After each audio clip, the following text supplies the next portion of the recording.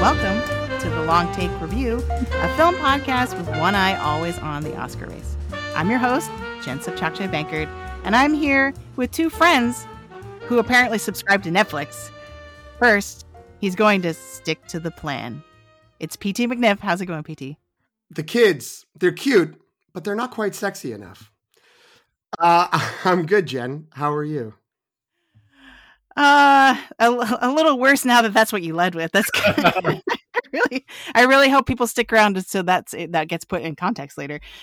And he doesn't think we have enough hot dogs. It's Antonio Alifano. How's it going, Antonio? Peace is sitting on a lake in the summertime.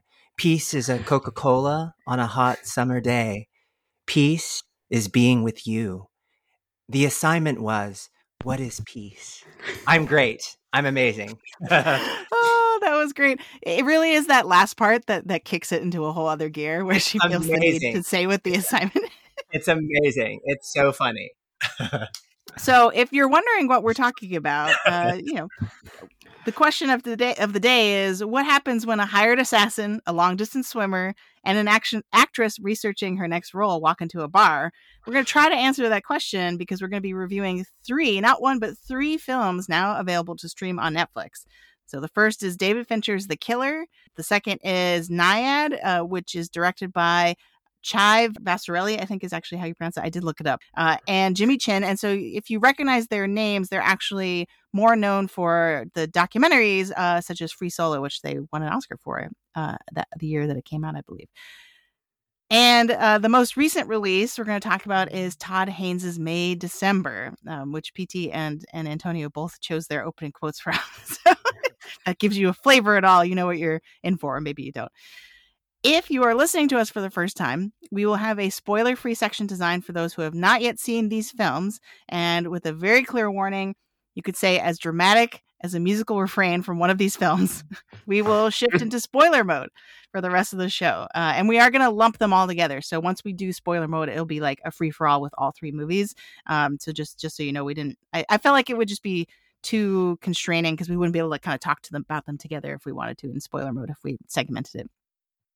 PT, if folks want to know where they can hear more, if they like what we're talking about today, what can they do?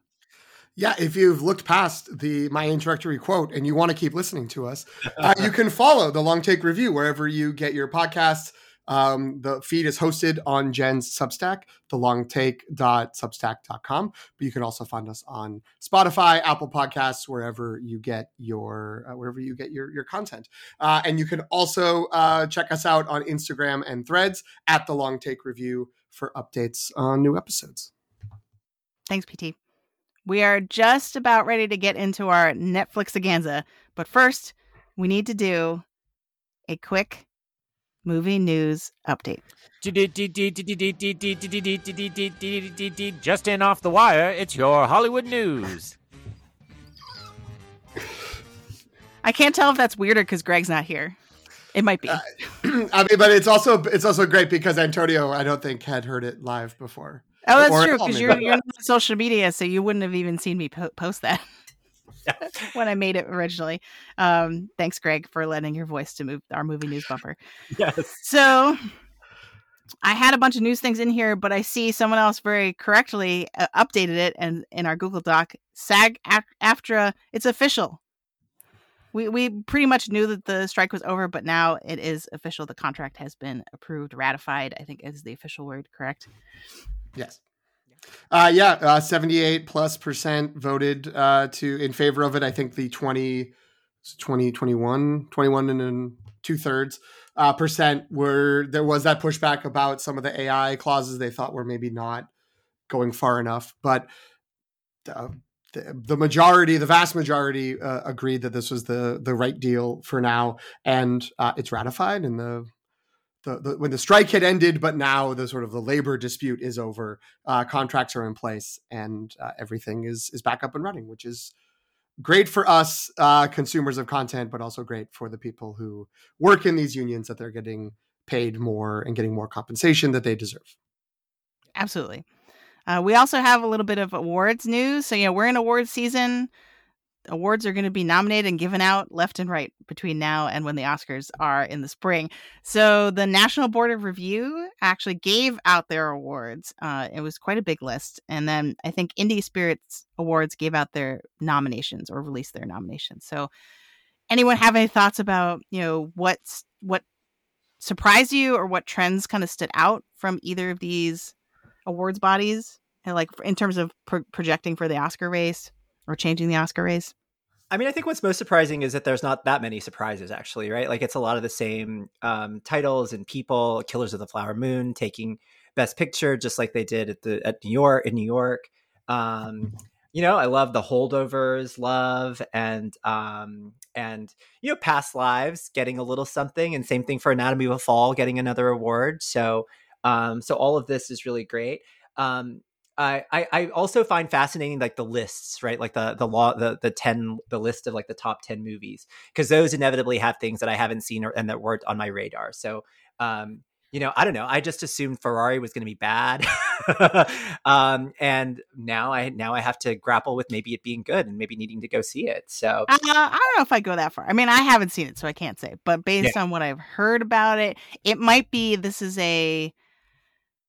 we really like scenes with cars, because that's the thing I have heard is that the sort of execution of the car races is amazing, but that the actual like story wise that the movie maybe doesn't hold together as well. So it might be that people are just like really pushing it for that, and apparently everyone loves Penelope Cruz in it. So it could just be that that's not surprising. That part's willing to yes, Oscar darling Penelope Cruz. So, and I'm sure Adam Driver is also a positive for a lot of people who watch it.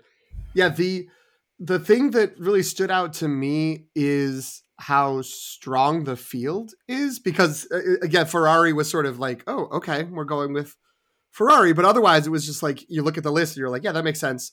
This all sort of checks out. Again, the Iron Claw is one that has been kind of bubbling, and you're like, I wouldn't necessarily have predicted it, but I wasn't surprised to see it there. But then you take a beat and you're like, oh, well, American Fiction's not on this list. The Color Purple's not on this list. Mm-hmm. Like there are other movies that are presumed not front runners, but presumed, viable candidates for best, one of the 10 Best Picture slots and other awards. So, pretty strong year that there's no sort of, maybe it's because there's no like villain yet, or there's no sort of scramble to fill all these places.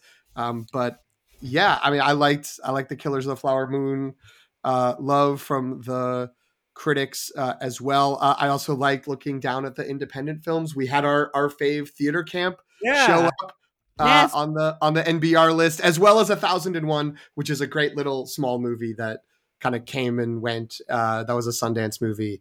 And I think Noah Galvin got an Indie Spirit nom. I think his name popped up somewhere when I was looking at these. That's right. So I was really pleasantly surprised by that. I'm like, oh, because best supporting performance for an Indie Spirit Award, because they have removed the gender distinctions, which is good. I think that's good.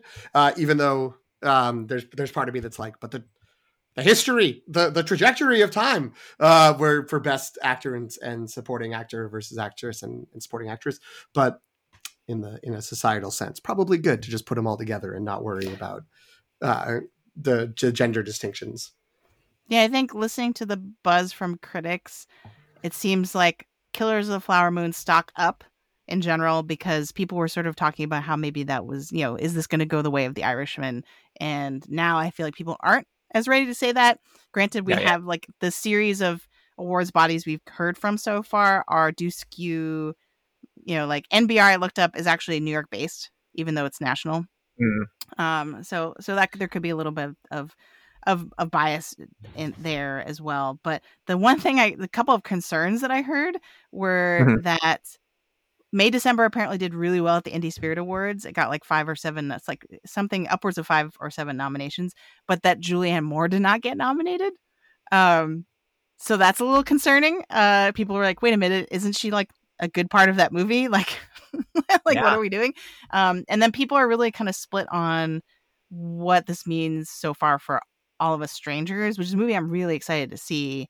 Yeah. But it's like people are kind of like, some people are saying, oh, these nominations and awards so far like indicate it might be big coming up, but then others are like, no, it needs to be, would have needed to do better by now or something like that. So yeah, it's interesting how different narratives kind of come out of it. But I think Killers of the Flower Moon, consistent winner. Also, I think Paul Giamatti missed something in these awards. And people, even though the holdovers got some stuff, and so people are also like, is he going to miss Best Actor? Like that would be tragic. So, but that also might be, both of those sort of Julianne Moore and Paul Giamatti might be because of the sort of conglomeration of right, that's true. Of just lead performance and supporting performance. So, Charles Melton did get supporting performance for May December, and Julianne Moore would have also been in the same category. Right? That is so, and there are movies that have multiple nominations there. Eileen and American Fiction both have two nominees in supporting performance. So it's not impossible, but maybe it just shows, at least in the indies, there was more. They were like, oh, let's put it towards the newer person than Julianne Moore. This sort of happens every year, but the thing, I just kind of want to be, after Indie Spirit Awards in particular, I kind of want to be like, cool your jets, everybody, because there are usually a couple films that people are like, well, this is now in the race. And then it's like, well, I mean, they are the Indie Spirit Awards. like they're one of the, in theory, they should be one of the least indicators of, the softest indicators of the Oscars. But I think a lot of people were like, oh, hey, maybe Passages could get in. A movie that I have not seen yet, despite Greg being like, it's on Mubi, you can go watch it now, and I just haven't gotten to it yet. So I think Passages, and then I feel like there was one other film people. Well, Eileen had a Eileen and Passages. Show. People are now like, oh maybe, and I'm like, let's wait a little longer. Let's see like how Golden Globesy the Golden Globes are on Monday, and to kind of counterbalance what we have right now. So because I think those nominations come out on Monday. So the only other thing I'll add is, I saw some commenters saying Lily Gladstone just tape to tape march to Best Actress because she took the award from NBR, which again, maybe that's Scorsese bias, New York skewed, but there was a lot of talk for a while about like, oh, Emma Stone is so good in Poor Things. Is that going to be viable? Even, Natalie Portman maybe for May December, one of the movies we'll talk about today. But I think Lily Gladstone's really strong, and it seems like she has a lot of momentum, even more so than Killers of the Flower Moon does. She might be one of those that contenders that just steamrolls from now until the Oscars. Like it's like a sort of like a Troy Kotsur or a Ke Huy Quan, except she's in lead. I've heard a lot of critics sort of like really complimenting Killers of the Flower Moon's campaign, because like they're like, well, they put her in lead, so they put the focus on her, and now she's the front runner, and like it sounds like Leonardo DiCaprio and Robert De Niro just throwing all of their star power to like sort of project onto her and be like, no, look at her, don't look at us, look at her. And so I feel like it just seems like it's working out so far. So they know what they're doing. In other news, in terms of upcoming stuff, I mean, Godzilla -1 just came out. People really love it. Now I'm like, why did I sleep on this? I should have gone to go see it. I have my ticket for Monday. I'm excited to see it. Awesome. And then Wonka apparently is good. If you see Godzilla -0 emergency pod next week, we can make it happen. Okay. All right. Sound the monster raid sirens. I'm only laughing because like I feel like emergency pods should be reserved for like breaking news. Yeah, breaking news. Godzilla's awesome. Like that's the news. Okay, all right. Sure. Well, now I feel like we're gonna have to do that just to complete the bit. So people are really excited about that, which I feel like I wasn't expecting. I didn't have that on my radar necessarily. I'm not opposed to Godzilla movies. I enjoy them, but like I didn't have that on my radar as being really good. And then Wonka early reviews for that. Apparently everyone loves Wonka. And I want to officially apologize for saying there's something wrong about this movie. I don't know what it is, but something doesn't seem right. Apparently everything's wrong. That's the trailer. That was so but I'm happy that it's I'll maybe watch it with my kids. We'll see. I will not apologize. I will not apologize for thinking it looked bad because I still think it looks bad, but I'm glad to hear people are saying it's good. That was the sort of, and I feel bad I forget his name. It's King, I think, Paul King, the writer director of Paddington movies, who did this. It's like, yeah, great. Yeah. I don't have kids. You were maybe the I'll watch it with one Antonio's kids. If I remember, you were the one, PT, who was trying to talk me down from my skepticism because you're like, but Paddington movies are good. I was just saying that's the reason to believe. I didn't believe. I wasn't trying to convince you. I was just saying there was a window. There's a window of opportunity where it could be good. It's still so hard to believe, like just from what we've seen. But I don't know. Apparently, people like it. It sounds like it's because the trailers don't indicate that it's a musical at all. Yeah. But apparently that's the thing that people really love about it, sounds like, is the musical parts, like the song and the dance and the whole spectacle of it. So, maybe that's why there's such a, what's the word? Not cavern. What am I thinking? Like a chasm? It's not. Yeah. Why did it take me so long to think of that? It's the end of the semester, folks. I've run out of brain power. I've been grading all day. B+. I have nothing left. B+. Yeah, exactly. All right. Well, we'll have to see which of the three movies we're going to talk about. We'll maybe get a B+ from us at this point in the semester. I think we're ready to talk about these Netflix movies. So we want to start with the short take. So these are general impressions of the film. But since we have 3 today, I figured we just rotate and like have each of us sort of take the lead on each of these and kind of rotate through them. And so each person can we'll do one film and then 1, 2, 3, each of our short takes, and then go to the next film. I think that's how we'll do it. I managed to confuse myself with my notes. I was like, wait, how are we doing this? So we'll start with, I did put these in reverse release order. So most recent to been out the longest, per PT's advice. And so we're going to start with May, December, and we're going to start with Antonio. So Antonio, what was your short take on May, December? How'd you like it? So I really enjoyed it a lot. So May, December is about an actress investigating a decades-long romance that started between a 36-year-old and a 7th grader, as the actress prepares to play the former in a film. And I found the movie to be just lush and surprisingly funny, with 3 excellent central performances. So there's like the Lifetime version of this movie, which probably Lifetime did have a version of this movie that focuses on the affair. And that's the film the actress is actually making. But we're talking about Todd Haynes, who's one of my favorite directors. So of course, it's much more interesting to imagine what the story of these people and their family would be over time. And so I had very high expectations for it, and they were more than met. So I highly recommend this one. What do you all think? I also really enjoy this. I feel like it took me a minute after it finished to sort of process it. Like I sort of sat there being like, wow, but what did I just watch? Like, what?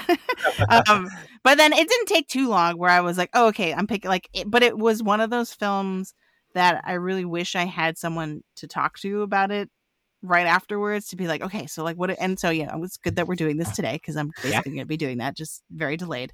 And I feel like the performances in this are amazing. I feel like there's some very layered acting happening, especially Natalie Portman. I feel like, that we'll talk about, I have a question later in spoiler mode about which performance was our favorite, but like, I feel like Natalie Portman probably had the hardest job because she's not only she has to play an actress. She is an actress playing an actress, trying to do research for a role. And then she has to but she has to be an actress of different skill level potentially, or just like of a different type than she actually is. And so it's like, it was really interesting to kind of see her go into different registers at different times throughout the movie. But yeah, I love the music in this.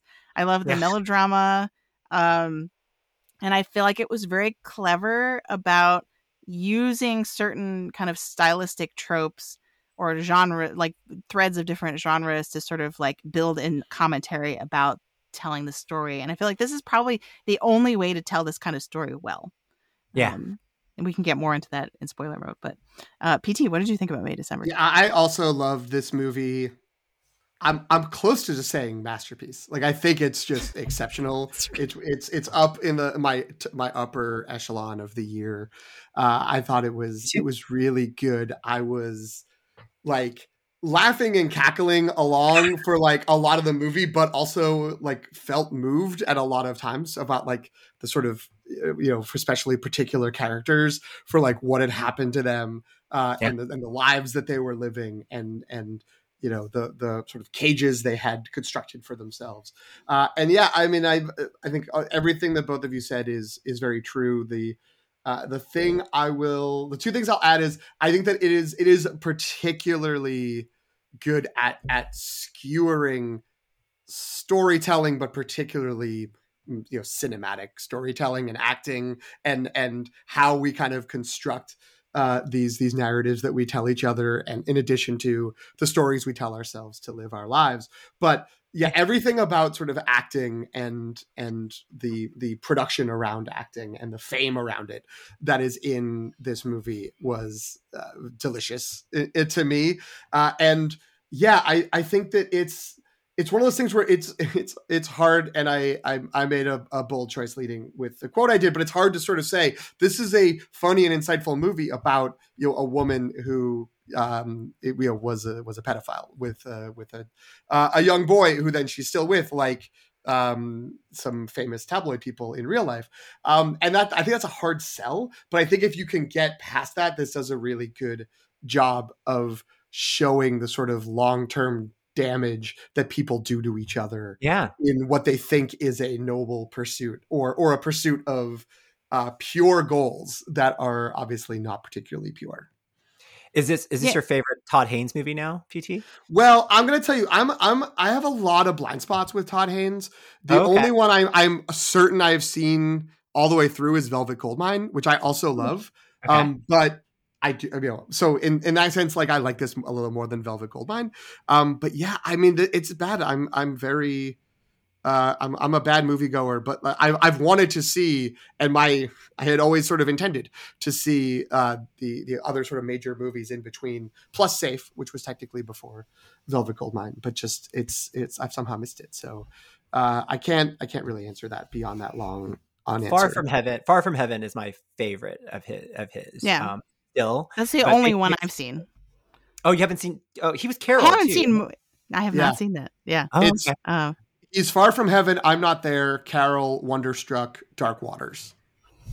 And then a movie called The Velvet Underground, which is a documentary about the Velvet Underground. Okay. But is different than Velvet Goldmine, which is what you just said. Correct. That's like a glam rock story, sort of about Bowie and Iggy Pop, but a fictionalized version of that. The other thing I want to add to about this is that I think I had not low expectations, but I wasn't as excited to see this one because of the premise, right? The type of story I knew it would be telling. And I was just kind of like, I don't know if I need that. I don't know if I need this story in my life.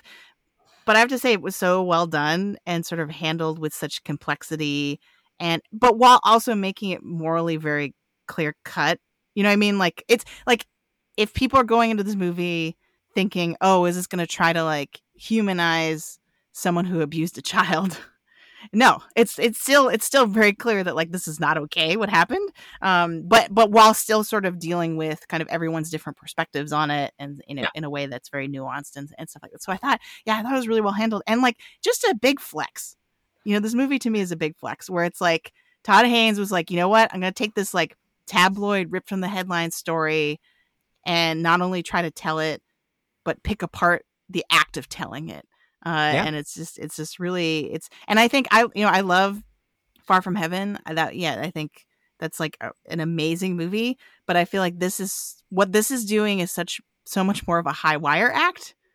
It's true. And therefore is like much more complicated in what it's trying to do, and also much more controlled. So it's sort of, I do feel when I look at those two movies as sort of bookends to Todd Haynes's filmography, and granted I haven't seen anything else, so I guess I shouldn't be making this comparison, but if I'm thinking of those as two endpoints in a timeline, it's definitely clear that there's been like an evolution of some kind. But with a lot of like similar themes, I think. All right, so now we're gonna do our short takes for Nyad, and so I'll get us started with that. And I liked that, Antonio, because I didn't write that into the beginning of the show, the plot premises of these. My brain, I guess, was like, there are 3 films. There's no way I could like summarize the plots of all 3 of these. So I'm glad we're doing that as we go. So Nyad is a biopic about Diana Nyad, who was and still is, I believe she's still alive, right? Yeah. Okay. She's a long distance swimmer, and so her claim to fame, though there is some controversy surrounding it, it was that she took many tries, but she swam from Cuba to the Florida Keys, uninterrupted, unaided. And so this is like her big claim to fame. And the movie sort of follows how she managed to actually do that. It's interesting because on the one hand, it's a biopic sort of like dealing with her as a historical, like a famous sports figure, but then it's also kind of a procedural, because it's sort of like, no, literally, like, how is a human able to swim from Cuba to the Keys, and does a lot of the sort of like procedural elements of that. So my short take is, I found Annette Bening's performance to be very annoying. More like annoying Benning. It was yeah, I know. And like, I like Annette Bening, so I was kind of like, I was like, I didn't like this because I was like, what are you doing to my impression of Annette Bening in this role? And I feel like that's largely due to, I think my understanding is that, and they sort of hinted this with the little clips that they show, because there is real footage kind of intercut in the movie, and I feel like they sort of hint at that just Diana Nyad in real life was a lot to handle. Like, she had a big personality, and she was kind of arrogant and sort of, stubborn for sure, and like, maybe not the easiest person to be around.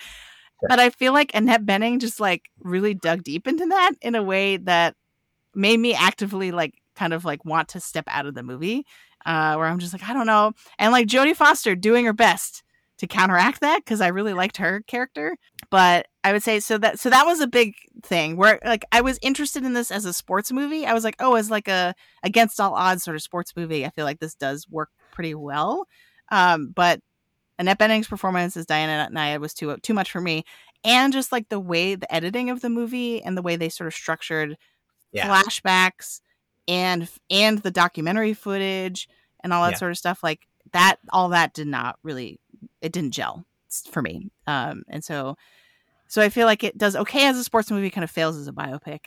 What did you all think? I agree. This is gonna be maybe another boring episode where we all just agree with each other. There's no fighting, but I agree. I didn't particularly care for this. I didn't hate it. I wouldn't think it was like awful, but it just didn't really connect with me. And I'm glad, actually, Jen, to hear you say that Annette Bening's performance was off-putting enough that you were like, okay, I don't know if I want to deal with this anymore. Because I think that the thing that is the most worthy of recommending about this is this is a story of a couple of women in their 60s, I believe, but like who are not like pretending to be anything but that. They both very much look like they're of that age. And, she gets sort of rekindles this idea in herself of like, I'm going to go back and do this thing that I tried to do 30, 35 years ago.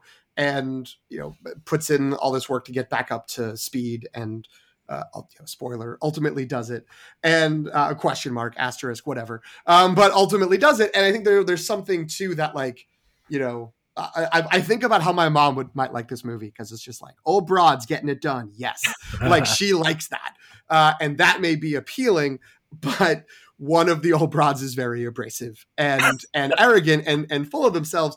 And I think it's good that they present that. And I think that a lot of the critiques, and I mean, I put it in later in the outline in the spoiler section, but I don't think it needs to be spoiled, that like there's a lot of pushback about not just this swim, but everything she's done in her life. She's very big on inflating stories of what happened to her in the past, which is what leads people to say, well, when you did something and the only people who saw it were your employees, we don't know if it's true that it actually happened because you lied about all these other things. And so like, in the lead up to the movie, it was like, how can you do this inspirational story based on a person like that? And it sounds like one of the ways they did it was we made her really annoying, and we showed how bad she is about being honest and telling the truth in the movie. And said like, but we're still going to do the inspirational story anyway. To me, the reason to watch this movie is Jodie Foster. I think she's quite good in this, and there's lots of ways in which it almost doesn't feel like exceptional acting until you remember, like, I mean, I know I've listened to Jodie Foster in interviews. I know the way that she talks. She's not like this person, but she so embodies this role and the accent and the mannerisms and the movement that it feels excellent. And when they do show a quick little bit in the end, either as part of the credits or right before the credits, is it a spoiler to say that? I don't think so. Of the real person, and you see them, it's like, oh yeah, she nailed it. Like that's exactly who this person was. So I think that like it's if you have like any kind of inclination towards, I want to see an inspirational story, a pretty standard overcoming the odds sports story about a sport that you probably don't think about or care about, but are like, okay, like I'll watch that. I'll watch someone overcome the odds. And you want a good, very good acting performance and another very good acting performance that's super annoying. Then you can watch this movie, but I don't think otherwise. It's like, gotta see it because it's only okay. So I'm going to disagree a little bit. Yeah. This actually is one of my favorite. I like Annette Bening a lot, right? And and later we're going to talk about the fact that she hasn't won it. Hilary Swank keeps taking her Oscars.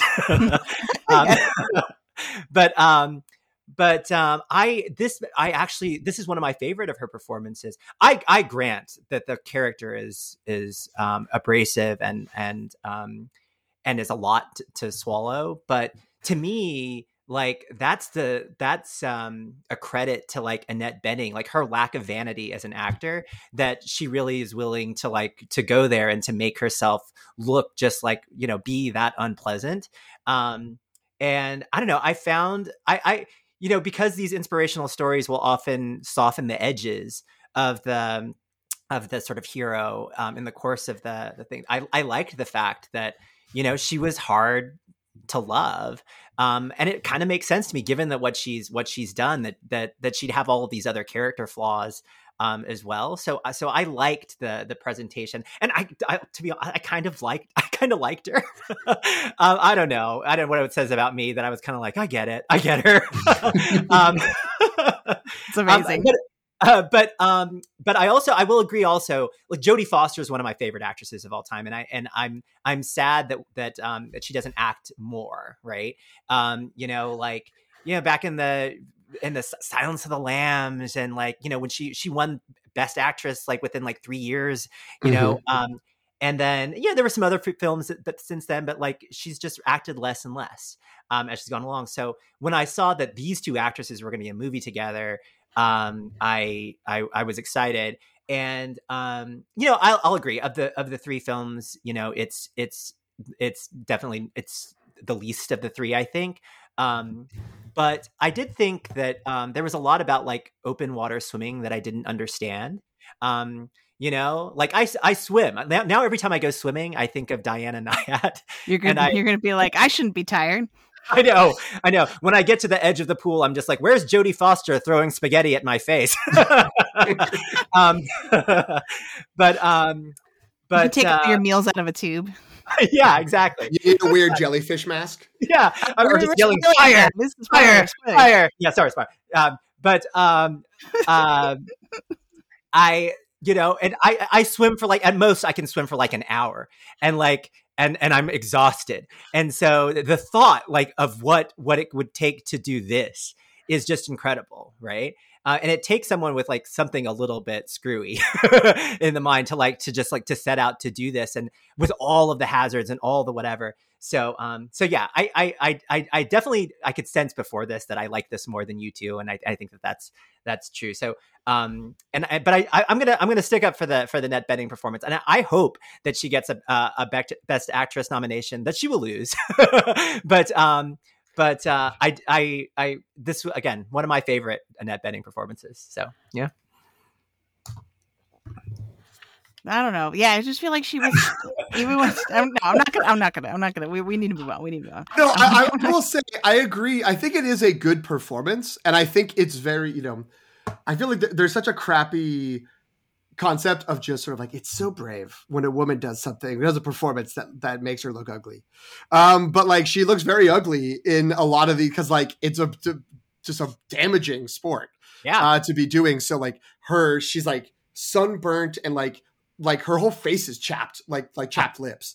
And, she's like shriveling almost from all the energy in all these different attempts and the training. And so I think that it's an exceptional performance in terms of all of that. And, character's annoying. And I think that's the intent. Sometimes it's just like, I don't know if I want to spend more time with an annoying character, but I have full respect. I have no problem with her. I mean, apart from, if I go through the list and see like maybe there's 5 performances I would rather have above her. But like, if she got nominated, I would be like, great. Like, she did a great job. There's no like travesty. I would rather Jodie Foster get nominated. She swam a lot because I liked that performance. Yeah, I guess. Just keep swimming, Jen. Yes, just keep swimming. Yeah, I guess for me, I think because now you're forcing me to think about like, why did I actually have this reaction to this? It's always better to understand why we react to things a certain way.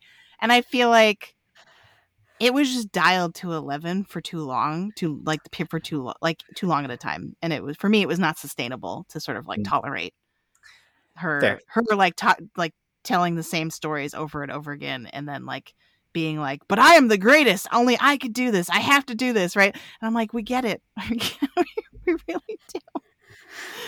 But yeah, but again, like, I've heard a lot of people talking about how she has a really good dynamic and rapport with Jodie Foster's character. And like, I agree with that. Like, I think they play the odd couple very well. Like and that was probably my favorite part of the movie is like that is the parts that focus on their friendship. I feel like were the strongest parts to me. Yeah. All right. So now we can move on to The Killer. PT, why don't you take the lead on that one? Sure. The Killer is the new movie from David Fincher. And it's a movie about a hitman played by Michael Fassbender. And it's really kind of set in his head as much as around him, where we have a lot of his internal thoughts while he works on a job and then the events that happen after that job. It is a David Fincher thriller. I don't know if I want to say more than that about what goes on in the movie. But I will say I enjoyed this movie. To me, it is clearly in the sort of middle space of these 3 movies. It clearly came in second. Maybe it's overly dismissive to say it is a minor work from David Fincher, but it doesn't feel like it's trying to do too much. And, I think that the ability to enjoy this movie, or the likelihood of enjoying this movie, is dependent on whether you get on its wavelength or not. And I think its wavelength is very sardonic and very critical of the main character and this world around him and his attitude towards things. And I think that, I like that. And I was like, okay, like I enjoyed this, and I enjoyed sort of seeing how things unfold given that perspective. And but if you go in thinking like this is going to be a great movie about a badass hitman, I can't wait to see all the badass hitman stuff that happens, you're probably going to have a bad time. I mean, I liked this going into the year. I thought this might be a movie I would love, and I didn't love it, but I liked it. And I'm glad that I saw it, and I'm glad it's out there. Yeah, I think I really liked it too. I think it's a movie that was that had a particular aim and met its aim. I found it crisply directed, edited, and acted, especially from a reliably spiky Tilda Swinton. To me, that was she's easily the best part. She is like that. That's we'll talk about that scene later. But I think it was a satisfying movie that did just maybe a little bit more than I expected, and most of that again comes down to Tilda Swinton. But it was just very like expertly crafted. It's not like breaking any boundaries or anything, but it was a perfectly like fine night at the movies. I also really like this. I think it sounds like maybe I might have liked it a little bit more. It is one of those movies that when you're watching it in the moment, you're like, wow, David Fincher. Like, I'm having such a good time. And then for me, it was sort of like the farther out I've gotten from watching it, the more I'm kind of like, oh, true. I acknowledge this is sort of like lesser mid-tier Fincher, right? Like it's good, but it's not reaching the heights of some of his best work. So, but I think Michael Fassbender is amazing in this movie. I think he really understood the assignment. It's great to see him back. I'm a big fan of his in general, and he really wears a bucket hat well. And and I do feel like wavelength is a good way to put it, PT, because I feel like in the first few minutes I was like, this is a lot of first person voiceover.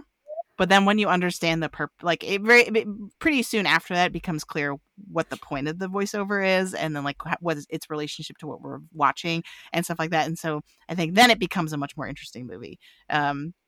Once you kind of understand, oh, okay, this is why this is the case. It's not, because I feel like I've heard people try to say that this is merely a genre exercise. And I don't think it's just that. I think it's doing a little bit more than that, right? Like to be like, oh, let's just like take this hitman and like make a thriller where he has to go do a bunch of things, right? It's more than that. But at the same time, some other people are sort of like, this is like an amazing masterpiece. Fincher's best movie since Zodiac or Seven or something. I'm like, no, like I'm not quite there either. So I think this is a solid good time. I would say that I think I was a little cooler on the ending, and I think the ending for me actually had a lot to do with sort of my overall impression of the film. You know what I mean? Like, and why it was like, while I was watching it, I was like, wow. But then afterwards, after time passed, I was a little cooler on it. So I think, but otherwise, I had a really good time watching it. And I think we're ready probably to move into recommendation algorithm, because I literally was about to say, I'd recommend people watch it. So we're going to move into the recommendation algorithm, in which we establish the audience of each of these films. There we go. Sorry, this is a short delay.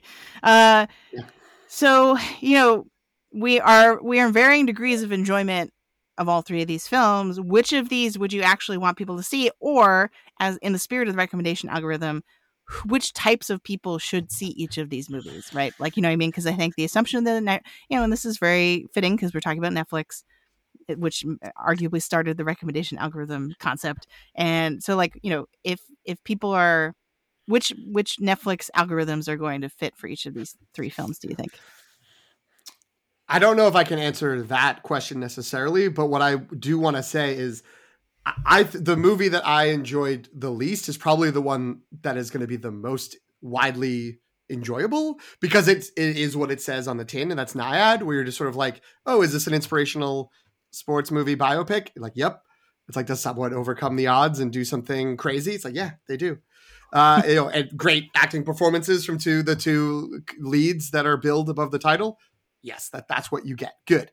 Whereas I think both The Killer and May December, if you go into The Killer saying this is David Fincher's Hitman movie, the people to whom that appeals may not actually like what happens, because it isn't, it isn't a Seven or Fight Club, but it's with a hitman. It is a little bit different. The approach is a little, I think, more recursive, maybe, is a way of saying it. I don't know, but it's a little bit more about, like, having this character sort of hitting the, like, what are we doing, and what's happening.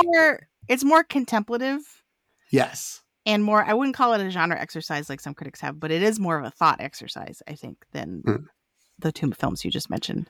Yes. And I think if you see May December and you're like, oh, I want to watch a movie, like, if you think it's going to be like a pleasant movie with Julianne Moore and Natalie Portman, you may not be prepared for the subject matter or the developments that unfold. So, yeah, I mean, I think that people really shouldn't read the descriptions of these movies, especially May December, because I would say I would recommend. I would, obviously, because I like it the most, I would most recommend May December if people are prepared for the fact that it is, not necessarily super fun, subject matter or as a jumping off point.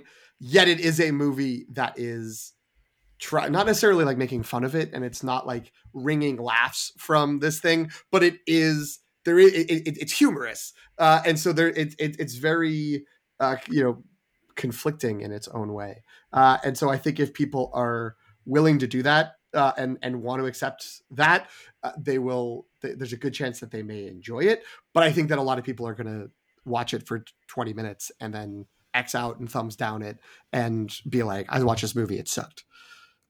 So I agree with pretty much all of what PT just said. I mean, I think that that's probably right, that Nyad has the sort of broadest appeal, and that is the closest to sort of what the description promises. The killer, my gauge for the killer. So my mother is like is always been the biggest fan of like movies with just like violent, like killer, like serial killer movies. You know those like Ashley Judd movies back in like the 90s or early 2000s. Oh yeah. We'd watch those as a family, right? And I remember that I watched Netflix actually when I was in Texas, and I noticed that she had watched The Killer, but she'd only watched the first 30 minutes.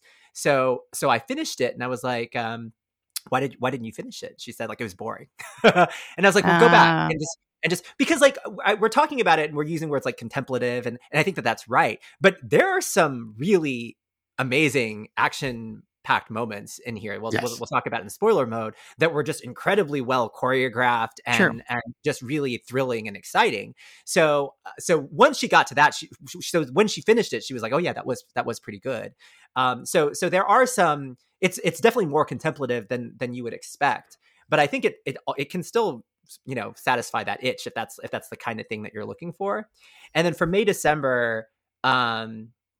I don't know, like, I guess I kind of alluded to this when I sort of said like, well, there's like the Lifetime version of this. There's like the sort of like Dateline, like news magazine version of this, that the description kind of makes you expect to see. But then May December is kind of like the literary fiction-y take on it, right? It's like this over time and what happens, and contemplating the sort of thorny questions about what that would look like.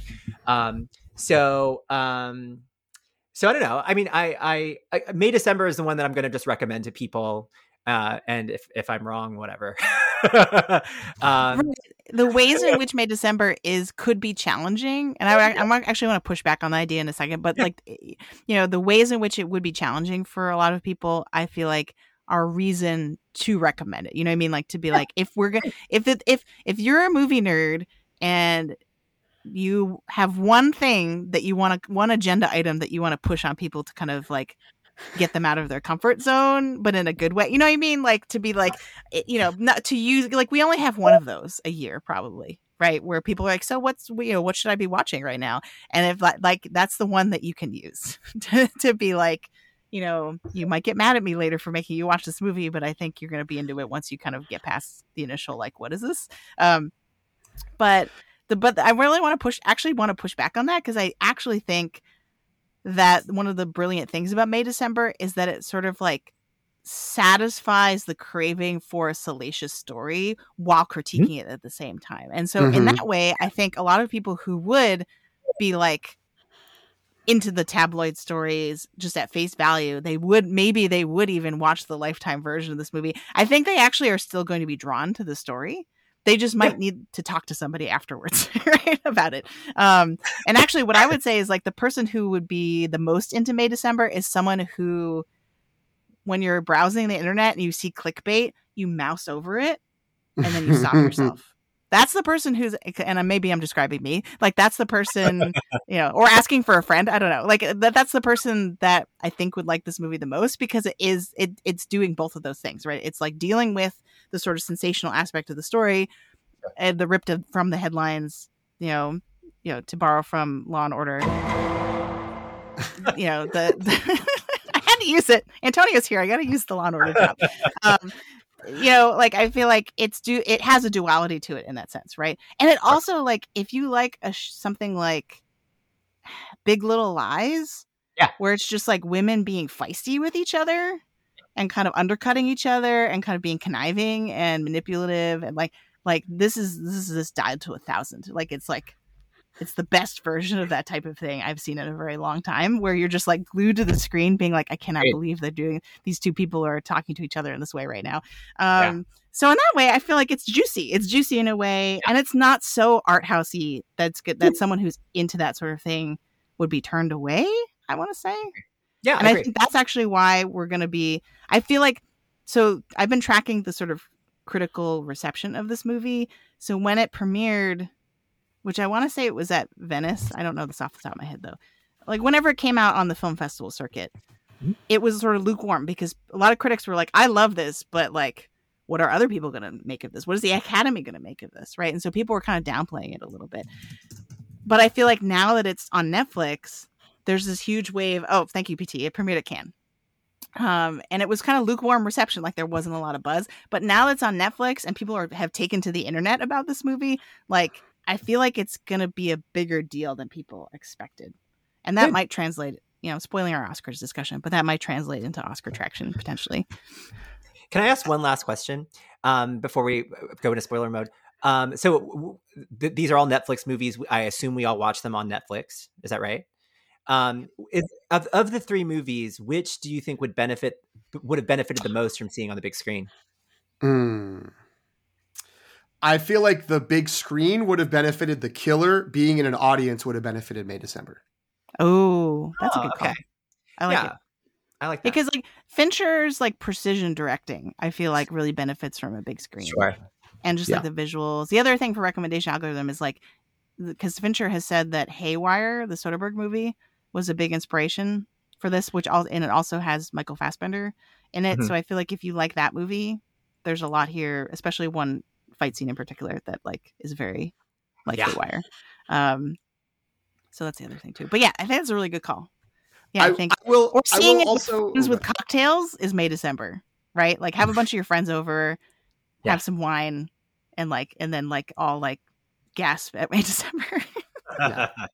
I will note, having been sort of kicking it for a while, there were a lot of really great like vista shots in Nyad. There was some very strong visuals, and the sort of recording of the swimming and sort of her experience in the open water, really in all the sort of swimming locales that happens. Again, I don't think that then answers Antonio's question of you should have seen it on the big screen, but I bet it would have. Every movie benefits from the big screen in some ways, and I think that some of those big ocean vistas would have been really, really great in that context. All right, so I think we're ready to go into spoiler mode. So if you've not seen all of these movies, or you do not care if one of these movies, like you've seen two, but the third one you don't care if it's spoiled, unless that's you, do not proceed, right? Like, because we are going to talk about, after I hit the spoiler mode music, we're going to talk about all three of these movies. We are going to go in sequence roughly, but we reserve the right to sort of jump around and talk about them together if we need to. So you have been warned.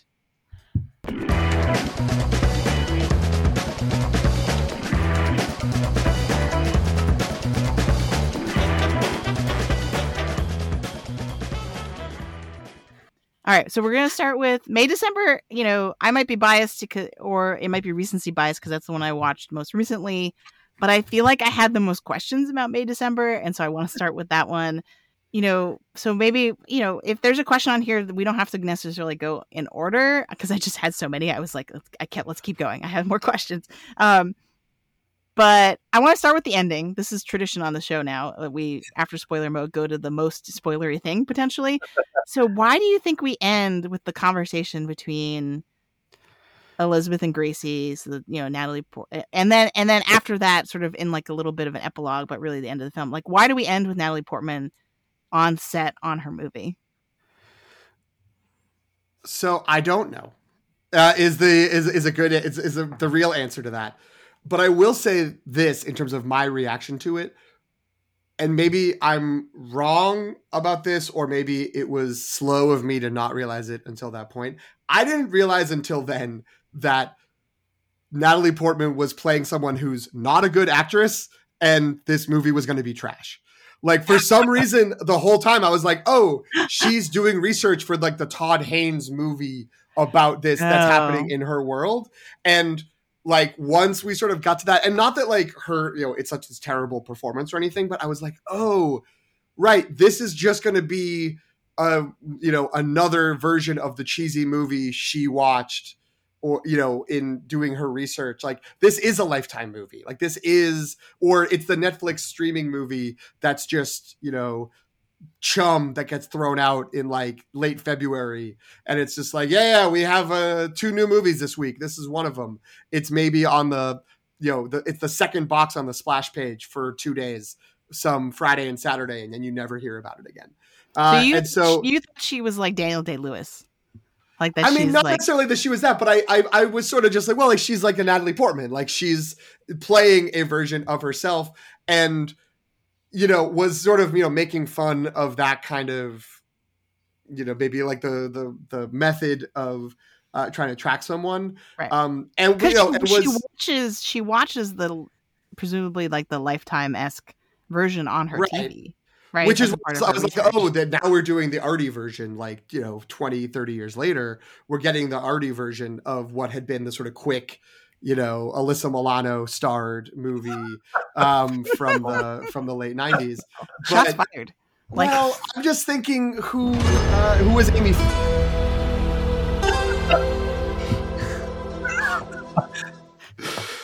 Anytime anyone gets out of line, I'm playing that. I love that. Yeah. So anyway, I feel like that. So that end where it was sort of all of this and all this upheaval that was created by her presence isn't in pursuit of some like meaningful, masterful piece of art, but was just going to be another crappy version of this story. Like, how brilliant is her acting? Like, how brilliant is her acting in that scene that you immediately know that she's bad? You know what I mean? Like that, or that it's not going well. And how panicky she is about that. You know what I mean? Like, that's like when she's asked for another cut or another take, when she's like, I feel like I'm getting at something truer or real or whatever. Right. And there's so much desperation in her voice when she says that. And you know that she's never going to get there. And it's just like, oh, wow. Todd Haynes, like, not pulling any punches. It's amazing. But yeah. Right. And if we compare that to the like looking into the camera, I don't remember the technical term for that shot anymore, but like where she's reading the letter, like, that's really good. Yeah, I agree. Yeah, that's it's a much better performance. You feel like she's really in it, and there's all those little moments when she's like staying with Julianne Moore, or they're sitting in like the dressing room.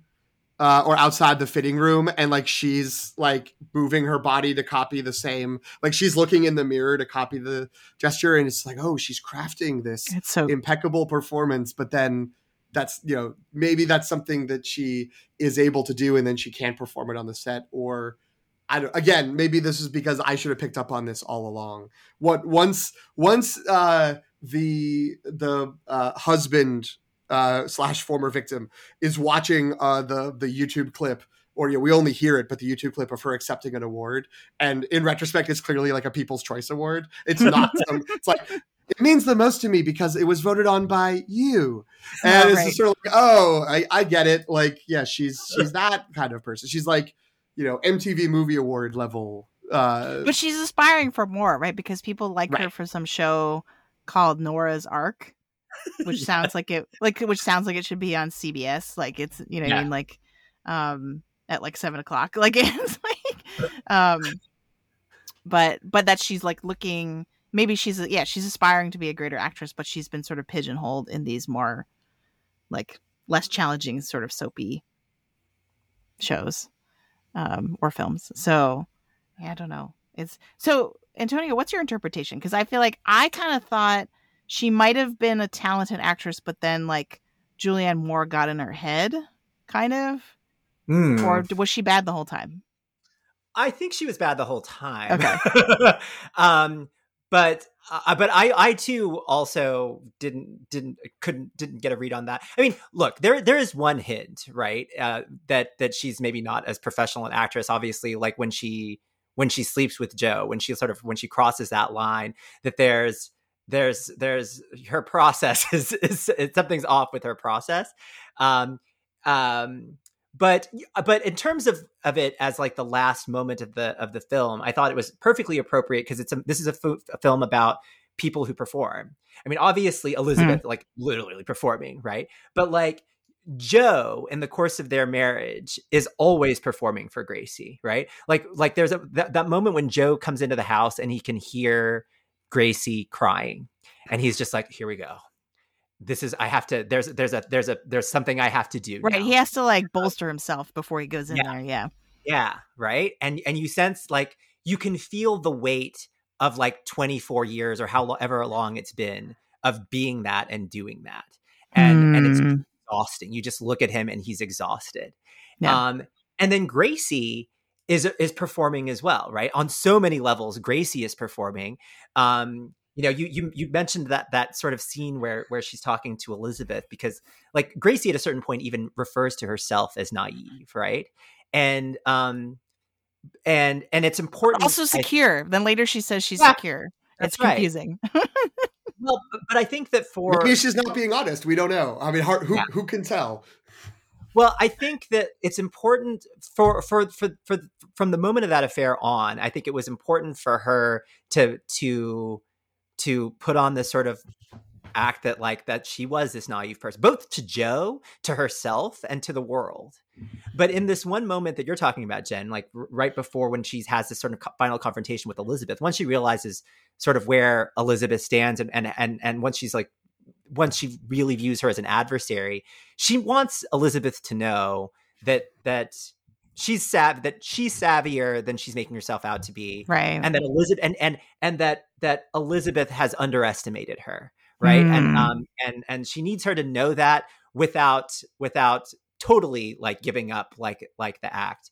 I mean, I think Gracie is fascinating. We'll talk more about her in a bit, but like that to me, it just seemed right. Because it was just watching people, you know, like everyday performances of their lives, right? Right. And so they're also performing being normal. You know what I mean? Like they were working so hard to have this like very innocuous domestic life, right, with their community, their neighbors, their friends. They're having cookouts, like they're trying so hard to be like, no, like this is normal. We're normal. You know, I love that the biggest crying scene in the movie involved someone who canceled a cake order. Right? Her sister is sick or something. I don't know. Yeah, it doesn't matter. I hate it when this happens. You know, it's just a waste of food and they're not going to be able to do it. And then she just freaks out. And then Joe has to calm her down. And then he has to eat the cake. And like, you just get the sense that like, this has happened before. It's going to happen again. Yeah, loved it. Yeah. Jen, what about you? What did you think about the last scene? So I feel like it really cemented the idea. The main idea of the movie was about this idea of like, can we ever, is it possible to get at some sort of truth with a person, right? Or with like, and representing other people through either through stories or through journalism or whatever it is. Right. And because that's the thing that Elizabeth is really chasing the whole movie, right? She's like, I need to get to the point where it's like unhealthy, right? Like for me, it was an earlier red flag when she goes to the pet shop and has the scene where she's like trying to relive the ecstasy of their illicit encounter. And then I was like, oh no, like this is not good. She is not okay. Like, and then even like her director's like, you really need to come back. Like why are you still there? Right. Like, so there's clearly some sort of weird, like almost like fetishism she has at getting at the truth of their lives, in a way that she's still chasing in that final scene. And you just get, again, I thought the brilliance of that final scene in particular was that it said so much because it's sort of like, I don't know, like turn the lights on so we could see the garishness of what was happening in a way. Like, cause you could tell just the way and they're repeating the stupid line about the snake. Like it's not that kind of snake or whatever. Yeah. It's so bad.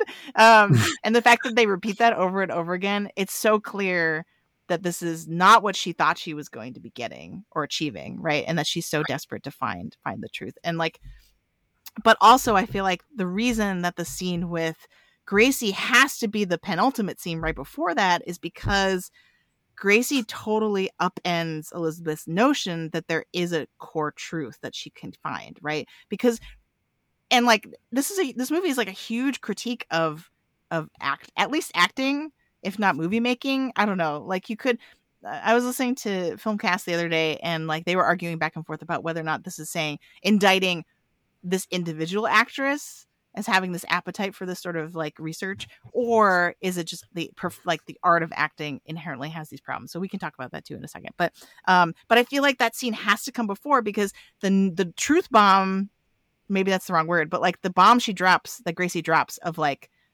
oh, like that's my tragic backstory of being abused as a child was not true. Like, she sort of implies that she set that up, right? She's like, oh, I talk to Georgie every day, like, because Elizabeth's like, he told you, because like she received that as like a secret truth, right, from Georgie, that like she wasn't supposed to know that Gracie's brothers abused her as a child, right? And so like it totally upends her idea of like, oh, I figured it out, I cracked this character because I understand why they're doing the things they're doing now, right? And so she totally messes that up. And that's sort of why I was like, well, there's a possibility that Elizabeth's so shaken by that whatever momentum she had gained by doing this research in terms of understanding the character is just like totally destroyed, and she can't do it anymore, right? Because Gracie sort of like messed up her neat and tidy, like, oh, this is the character's past, therefore it understands how they are now and how I can play them. So I'm gonna tie this into Nyad, because there's obviously like a connection. There's a connection in Nyad where we have these flashbacks about sexual abuse that Diana Nyad endured when she was younger. I agree with all the things that they're doing, sort of interesting things in May, December. I think it's less successful. In Nyad, it's just sort of, it's there, like it's definitely a part of the text, but what to do with it, or how to read it, because even Nyad is like, that doesn't define me, I'm not a victim, and and the way that she says it, but like the way that the movie presents it is almost like, or is this presented as kind of like an explanation for her prickly nature, or for why she wants to do these things, which is kind of an uncomfortable, sort of thing for us to live with. So you had this sort of sense of the filmmaker's sense that it was important and it needed to be there. But I don't know, just the way that it was presented, it made me feel a little strange about, and I'm not sure how to read it. So I agree that there's that you ask the question sort of ahead of time, like, what do you think it actually happened? Or how do we believe Gracie here that it was sort of made up? I mean, I think it's entirely possible in May, December, given her psychology and sort of state of arrested development. But I also think it's entirely possible that it's a lie, another tale that Gracie has sort of spun for sympathy or for a shortcut for others to understand, explain, or excuse her in the way that she desires. Yeah, I think, to speak on May, December first on this, I think that the critique isn't necessarily acting as a craft, but it's just talking about how we build narratives for ourselves to try to explain our lives and other people's lives. And it's a sort of like, oh, well, this is a story and it's really easy for me to understand it because this is the story. But then once you actually get into a lived experience, and things are just inevitably more complicated than that. And so trying to simplify it is going to create problems. But sometimes we do that, to our own detriment, to sort of be like, well, this is the story of what happened to me. And, like Gracie being like, well, he seduced me. Like, he's the one who came on to me. Like, that's the story she tells herself. So she's not a predator. And that just makes it easier for her to live with the reality of it. And, I think that, I don't know if I believe her in the end saying that story that, my first son told me that never happened. Like I wasn't actually abused when I was a child. But one of the narratives that had been sort of, again, an easy one for everyone to tell is she abandoned her old family to be with her, underage lover, and they start a family. But then she's like, well, I talk to him every day. It's like, oh, so he isn't, this like prickly, jerky guy in a, bar band in Savannah who's like, mean to everyone around him because his mom abandoned him, because he talks to his mom all the time, or at least talks to her enough that she does know about that conversation they had. So, Yeah, I mean, I think it's basically just that, like, all like the real story of everything is more complex, and trying to get an easy narrative is going to do more harm than good. And I don't know exactly how that influences the last scene of the movie, but I think that that's a sort of a part of what's going on in terms of Nyad and those flashbacks. Yeah, I found it hard to not read it as she goes into the water for, multiple, 60 hours, 20, 40, 60 hours at a time to like almost sort of like, whip herself about this like sad memory. And she keeps reliving these moments in her past that are painful to her. And it's like, this is the way of processing it. I don't know if they really like unpack that beyond just sort of the juxtaposition. I believe I texted this to Jen. I don't know if it was to both of you. It might have been to Jen on the side, because we're not talking about these movies before we get on the pod, but that I break the rules sometimes. But I was like, I'm caught. Please don't put in the newspaper that I cheated. I'm a mad woman now. You can't stop me with these sound drops. No, I love it. We are, as Greg has said, we are moving closer to just an AM, an FM morning show.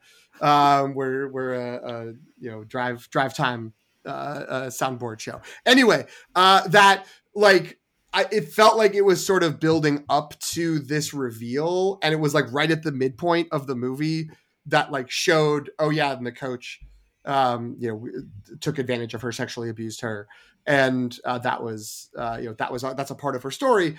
But when you watch it on Netflix, like it pops up on the pretty prominently in the top left corner of the screen. Here's the content of this movie, because that's how a streaming service works. So it was like depictions of sexual abuse.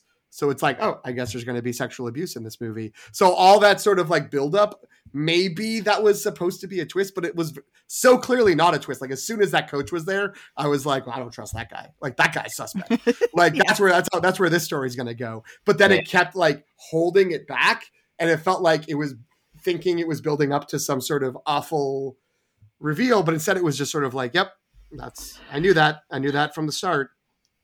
So I think it blunted the impact. Yeah, the flashbacks in Nyad were probably the least effective part to me, because, and it, once you pointed that out, that like, oh, they're actually like they're spoiling their own twist with the content warning, then I was like, oh, maybe that's what it is. But I also think it's just like there didn't seem to be any purpose with individual flashbacks. Do you know what I mean? Like, and we had so many of them. They were like it very frequently, and like I think part of that was because sometimes they were explanatory flashbacks of like, here's something that happened to her in the past, maybe explains how she is now.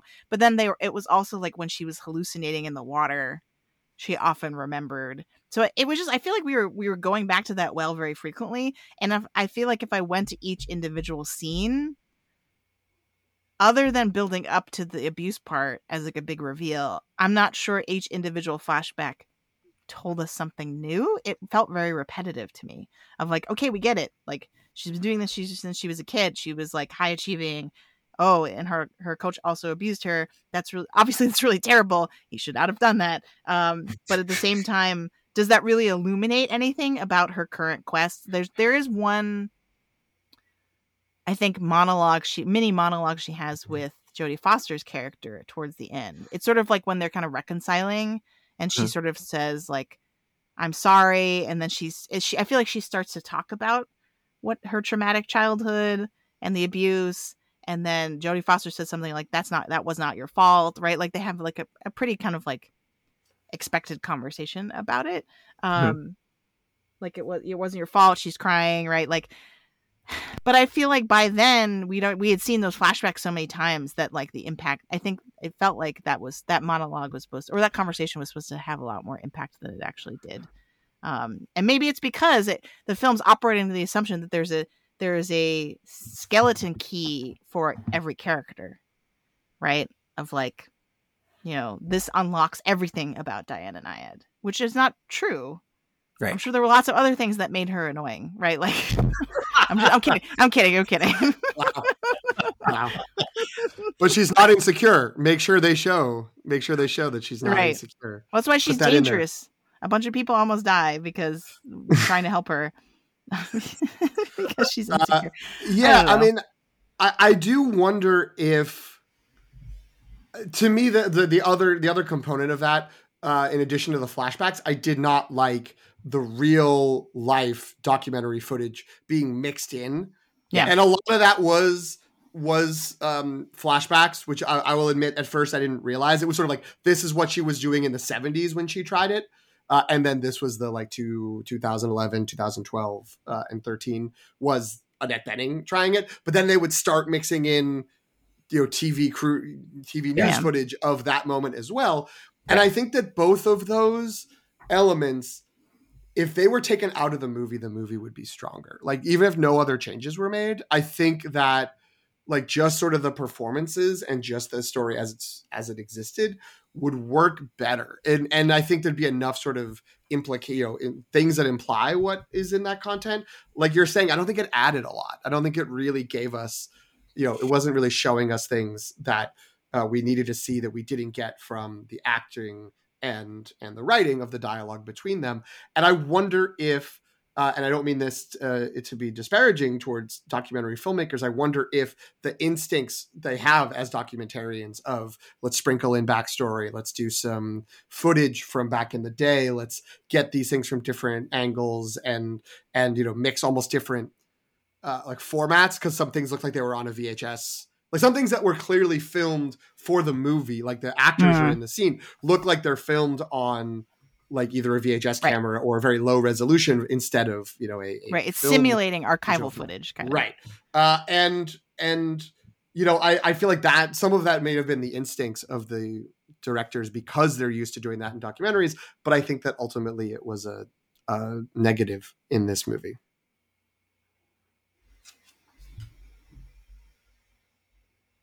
Now I'm like, do we go back to talking about May December? I guess to bring in another thing about truth and is there a simple truth? This May December, now propped up by our side conversation about Nyad, I think, reminded me a lot of Anatomy of a Fall. Yeah. Because I feel like it's doing a very similar thing of sort of showing there is no simple narrative that we can reconstruct or construct, or we can, there's and that every subjective telling has a different take, right? And so, I mean, in May December, it's people in denial and lying to themselves versus I guess people selfishly manipulating others for their own gain, or but in Anatomy of Fall, I think it's a very similar thing where it's there's no central truth that we can try to find. It's all constructed, right? And so, I thought the two films were very, very good pairing because they could not be more different in terms of tone and style. Well, yeah. I mean, Anatomy of a Fall, we're obviously concerned with what happened in what was this a murder? Was this a whatever? Whereas here, what I think is interesting about May December is this idea of the lurid part took place a long time ago, and it was and that's where the story, the tabloid version of the story is just knowing the gory details. It's a pet store, right? Knowing their ages, that kind of stuff. But what time, what years, considering these people over years does is it necessarily complicates things, right? And invited us to ask really interesting questions what is Joe like as a father, right? You have that scene with him and his son on the roof where he's smoking, Joe, the father, is getting his first joint from his son, and the son is kind of shocked by it, but we're not, because we've seen Joe and Gracie. And I think earlier Gracie was chiding him for how many beers he was having. He's that's your second one or something like that, very, very early in the movie. So you get a sense that she's sort of kept him under control. And the scene that I read earlier about where she, the poem that he'd written her when he was in 7th grade, right? I mean, it's so funny. It's one of the funniest moments in this movie. Because it's so clearly written by a 7th grader. It's so clearly written by a 7th grader. And the way that she presents it even to Elizabeth it's like it's kind of maternal. Like you think it's maternal, right? Like it's like Right. She's proud of it. Yeah. Yeah, my son wrote that. But then when you realize it was your lover when you were 36 years old, and this is what like wooed you, it's just sort of, it's like gross. But then again, considering like what their dynamic has been like since then, how they've sort of settled into their routines, and then the fact that their children, clearly like they hate her, like they have such an antipathy toward Gracie, and as for Joe, I feel like there's a degree of sympathy, but there's like, he clearly loves his kids. But his kids, I don't know, I sense like some pity that they have toward their father, but like what that looks like, how that I don't know, how that develops over time is just a fascinating question. And I give, Charles Melton is an actor I didn't know very well. And I think he was just maybe famous for just like being incredibly good looking. So he fits like the role very well. Like he looks the part. Critics keep calling him the Riverdale guy because I guess his big role before this was being on Riverdale. Yeah. So, which is a CW show, in case people don't know, which I have not seen, but I know people who enjoy that show. Of course, he played Reggie Mantle on Riverdale, as we all know. Right. Yes. I know I'm skipping around a little bit, but I mean, he's the one who's won a couple of critics, a couple of awards already, right? He won Gotham's. Gotham award, yeah. And then he's been the ones we mentioned in the movie news segment in this episode. I think he also did he win New York Films Critic? Did he win? He won both. Yeah, but I knew I was forgetting another New York award. So I am curious what. I think Jen, I sense Natalie Portman was your favorite of the three central performances. Yeah, I mean, I just appreciated what she was. I feel like what she's doing is being underappreciated relative to the other two, potentially, because it is kind of more complicated and has more layers to it. But I mean, it's hard because I think Charles Melton is amazing. He's so good, and whatever awards he's about to get or has gotten and about to get, he absolutely deserves them 100%. And actually, that roof scene that you mentioned. I think is maybe my favorite moment. It's such an important moment in the movie. Maybe my favorite, because he has that amazing line where he's like, "I can't tell if we're connecting or if I'm creating a bad memory for you in real time," while he's sobbing, and high, it's so good. And I think the movie overall, and this is largely because of his performance, he's so convincing as someone who is like had to lead a life as an adult but is still a child, right? And I don't know how you do that. Part of it I feel like he acted like a dad, but then he has these moments every once in a while where oh, you were a child who was never allowed to really grow up because you had you both had to grow up too fast and never were allowed to actually grow up because you've always been with Gracie. And so I don't know. And they even give him a dad potbelly. Which I thought I was that's a really good detail, because I feel like he moves around like he's a dad, but at the same time he's Charles Melton, so he's very much not he probably had to prepare a lot for his dad bod, right? Actively. Yeah, I saw an article. He had to gain 20 pounds for the role, right? Instead of hitting the weight room, he hit Ben and Jerry's. He just made sure to put. But I think the magic of that rooftop scene is that you can picture them. They're obviously interacting as father and son, and that's it's very touching. But you can also see them as peers, sure, because they're not that much far apart in age, and it's really bizarre, right? But yeah, PT, you were going to say something, I think. Oh no, I mean, I was just going to say, if I think we've sort of sneakily, Antonio has backdoored us into who was our favorite performance in the movie. I do think my answer is Natalie Portman, because I think that it's obviously kind of the center of the movie. And I think that she is operating on so many layers and levels, and in some ways is sort of, I don't know if she's really making fun of herself. I feel like she's known for sometimes making these bold choices, or sort of being this is my Jackie Kennedy. This is how I'm going to portray this.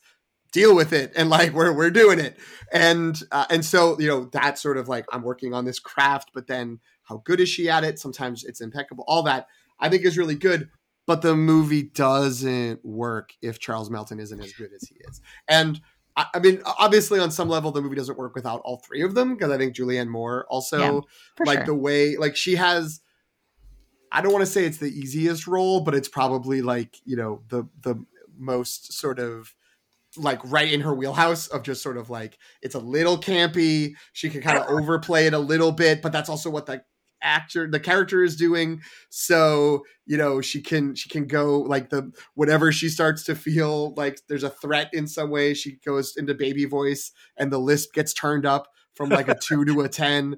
And, like, it's great. Like, I love all of that. It's very subtle, and she like really nails some of those little digs that she gets in on her family. And then when she starts targeting Natalie Portman with them as well, just shiv between the ribs. It's so good. Like, she's great at it. And you kind of need all three of them. It's, you know, obviously the movies are very different, but it's a lot like The Holdovers, where it is this 3-person engine kind of churning in the center of the story. And you need all of them working at the peak of their game for the movie to be as successful, both movies to be as successful as they are. My favorite performance was Julianne Moore, actually. I mean, I love Natalie Portman.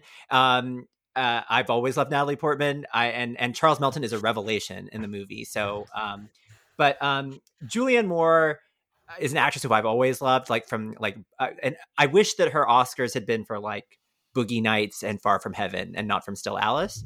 But to me, I agree with PT, right? Like the big scenes, like the crying scene with the cake, that is definitely, like, in her wheelhouse. That's one of the campier moments in the movie. But for me, that's balanced with these sort of flashes of cunning in between the histrionics and the doe-eyed obliviousness. And the fact that she's constant, the way that she just looks at Natalie Portman, just like that she has to maintain this sort of facade of, like, I'm just this innocent woman who, Joe had more lovers than I did when we first met, because he had 2 girlfriends when he was in 7th grade, that she can say that with just, like, a straight face, and, like, that maybe you believe that she believes that, but then she has these other moments when she's just cutting Elizabeth down. And that I don't know, that I found to be really fascinating. So, but yeah, all 3 great. So, all right, great. What about the killer, guys? The killer? Oh, yeah, that's right. We still need to talk about that. Are we done with Nyad? I guess that was the one who was supposed to be next. Can we talk about jellyfish, like, for a minute? Oh yeah, let's talk about jellyfish. Like, this is the craziest thing, and honestly, how crazy was this endeavor was honestly what kept me watching, even though I was kind of bothered by a lot of other things in the movie. Sure. Just the pure, like how nuts an endeavor this was.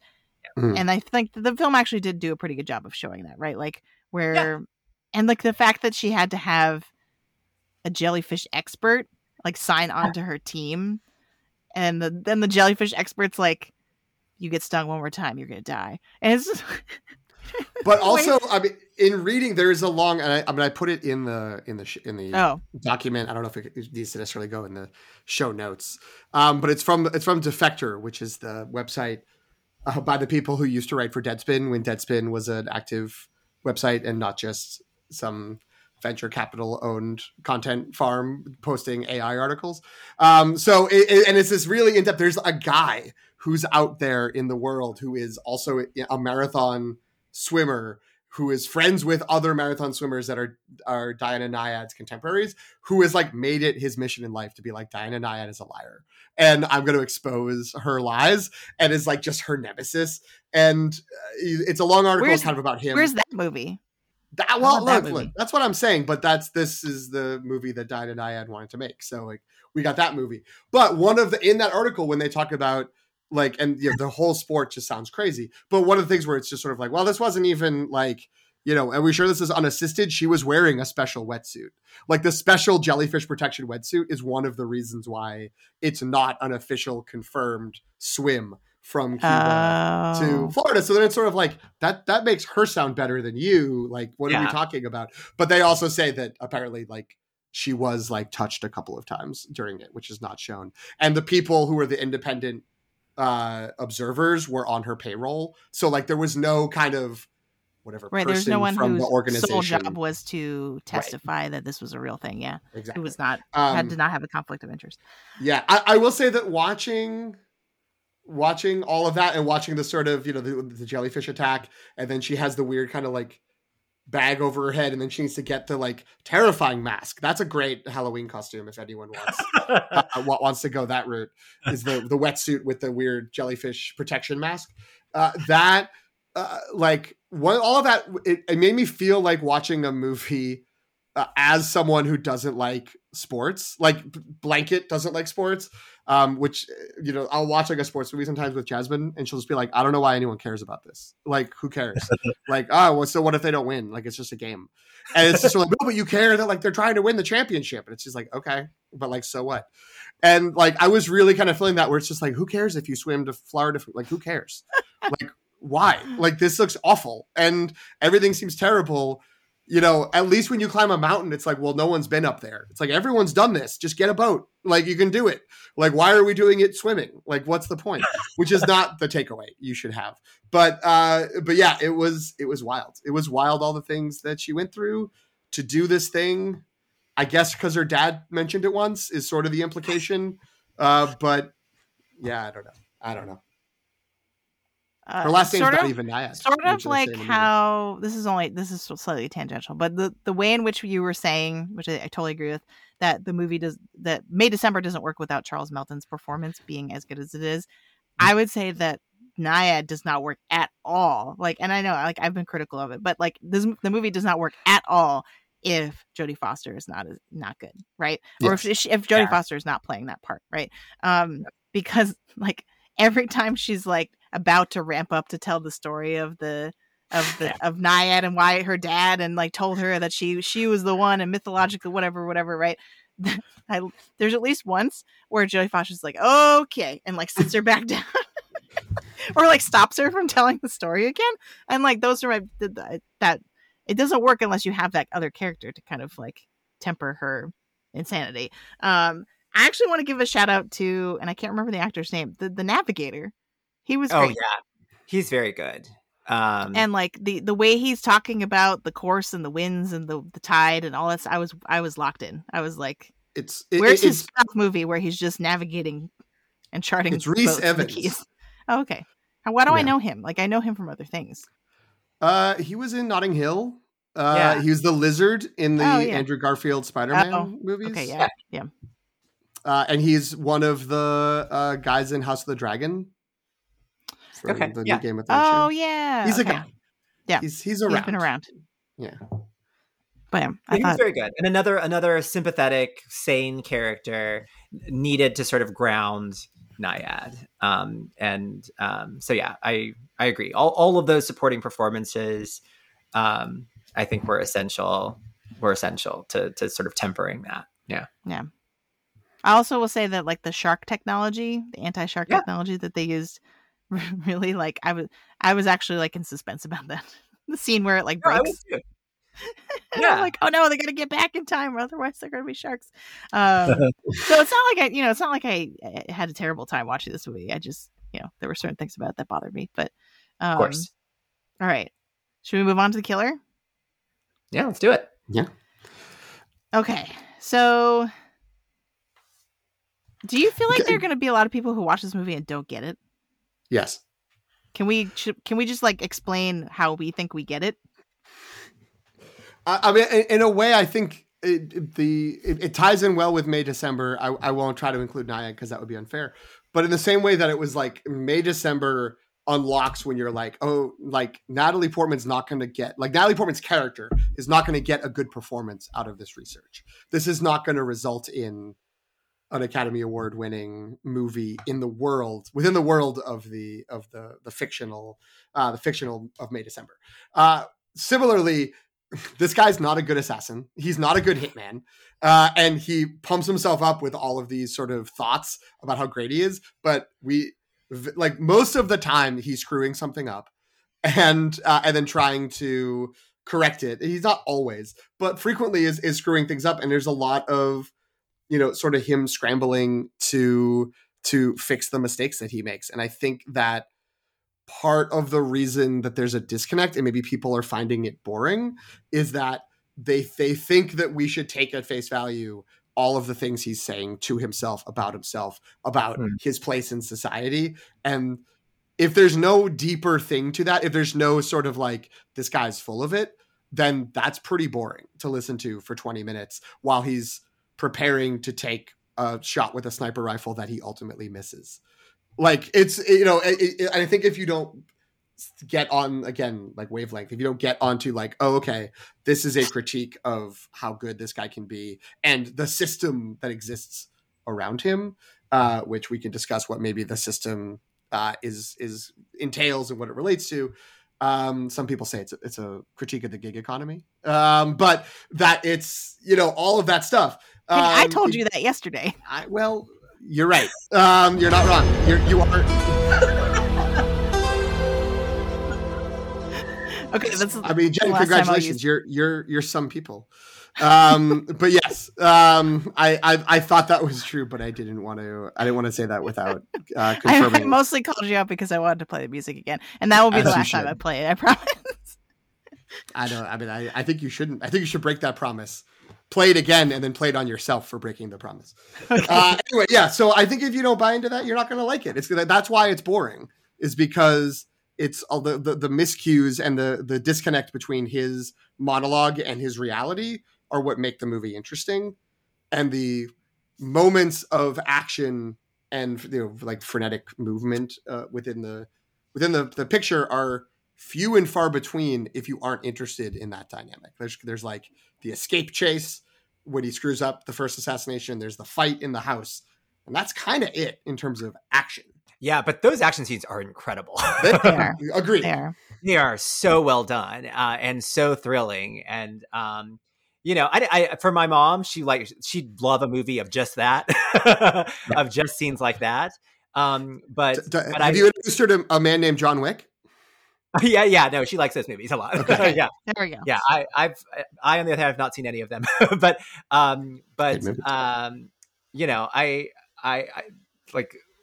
when we were talking about it before, I did want to make clear that there's the action scenes that do exist in the film are very well done, and I alluded to the scene with like the Tilda Swinton, like, so the way that the movie is sort of structured, it's kind of inevitable what's going to happen, right? Like there's a quest that he sets out on, right? And as soon as we start seeing like where he is and what's happening and like and the screw up of the first thing, we sort of know where the movie has to end. There's an end point that's going to be whatever so the one moment that felt like unpredictable was this scene between two assassins, which I thought was just sort of incredible. And I could have seen an extended version of that. That was the opposite of boring to me. Her ordering more food, and just like sitting here having their last meal or whatever, having that conversation, to me is the opposite of boring, right? Like, to me, that's even more thrilling than the action scenes and more worthy of our attention, I think, than even those. So I know that you agree with that scene, with that particular scene, and the assessment of that particular scene. But what else, Jen? What about you? About what you thought of what the movie meant and how it's playing with this genre? So my Letterboxd review of this was irony is the key to unlocking and appreciating this movie. And I feel like it's sort of echoing what PT said. Like, I think if you interpret the voiceover and the mantra of, stick to the plan, anticipate, don't react, or whatever, right? That he goes through over and over again. If you interpret that as like he's just doing what he says, then yes, this is like, what is the point of him telling us that if we can watch it, right? But I think the most interesting points in this movie are the places where it's very specifically edited so that the second he says, empathy is weakness, then he's doing something empathetic, right? Or like that he's snapping the neck of the woman so that her kids can collect insurance on her, as opposed to like burying her somewhere unknown, right? Or that like he has a very detailed, down to the second timeline of like, when I staple this man's chest, like his lungs will implode in this amount of time, and then he just dies before he even finishes the monologue. That actually was probably my favorite part, where I was like, this is hilarious. And I have a slightly different take than PT in terms of what we're supposed to be getting out of that irony.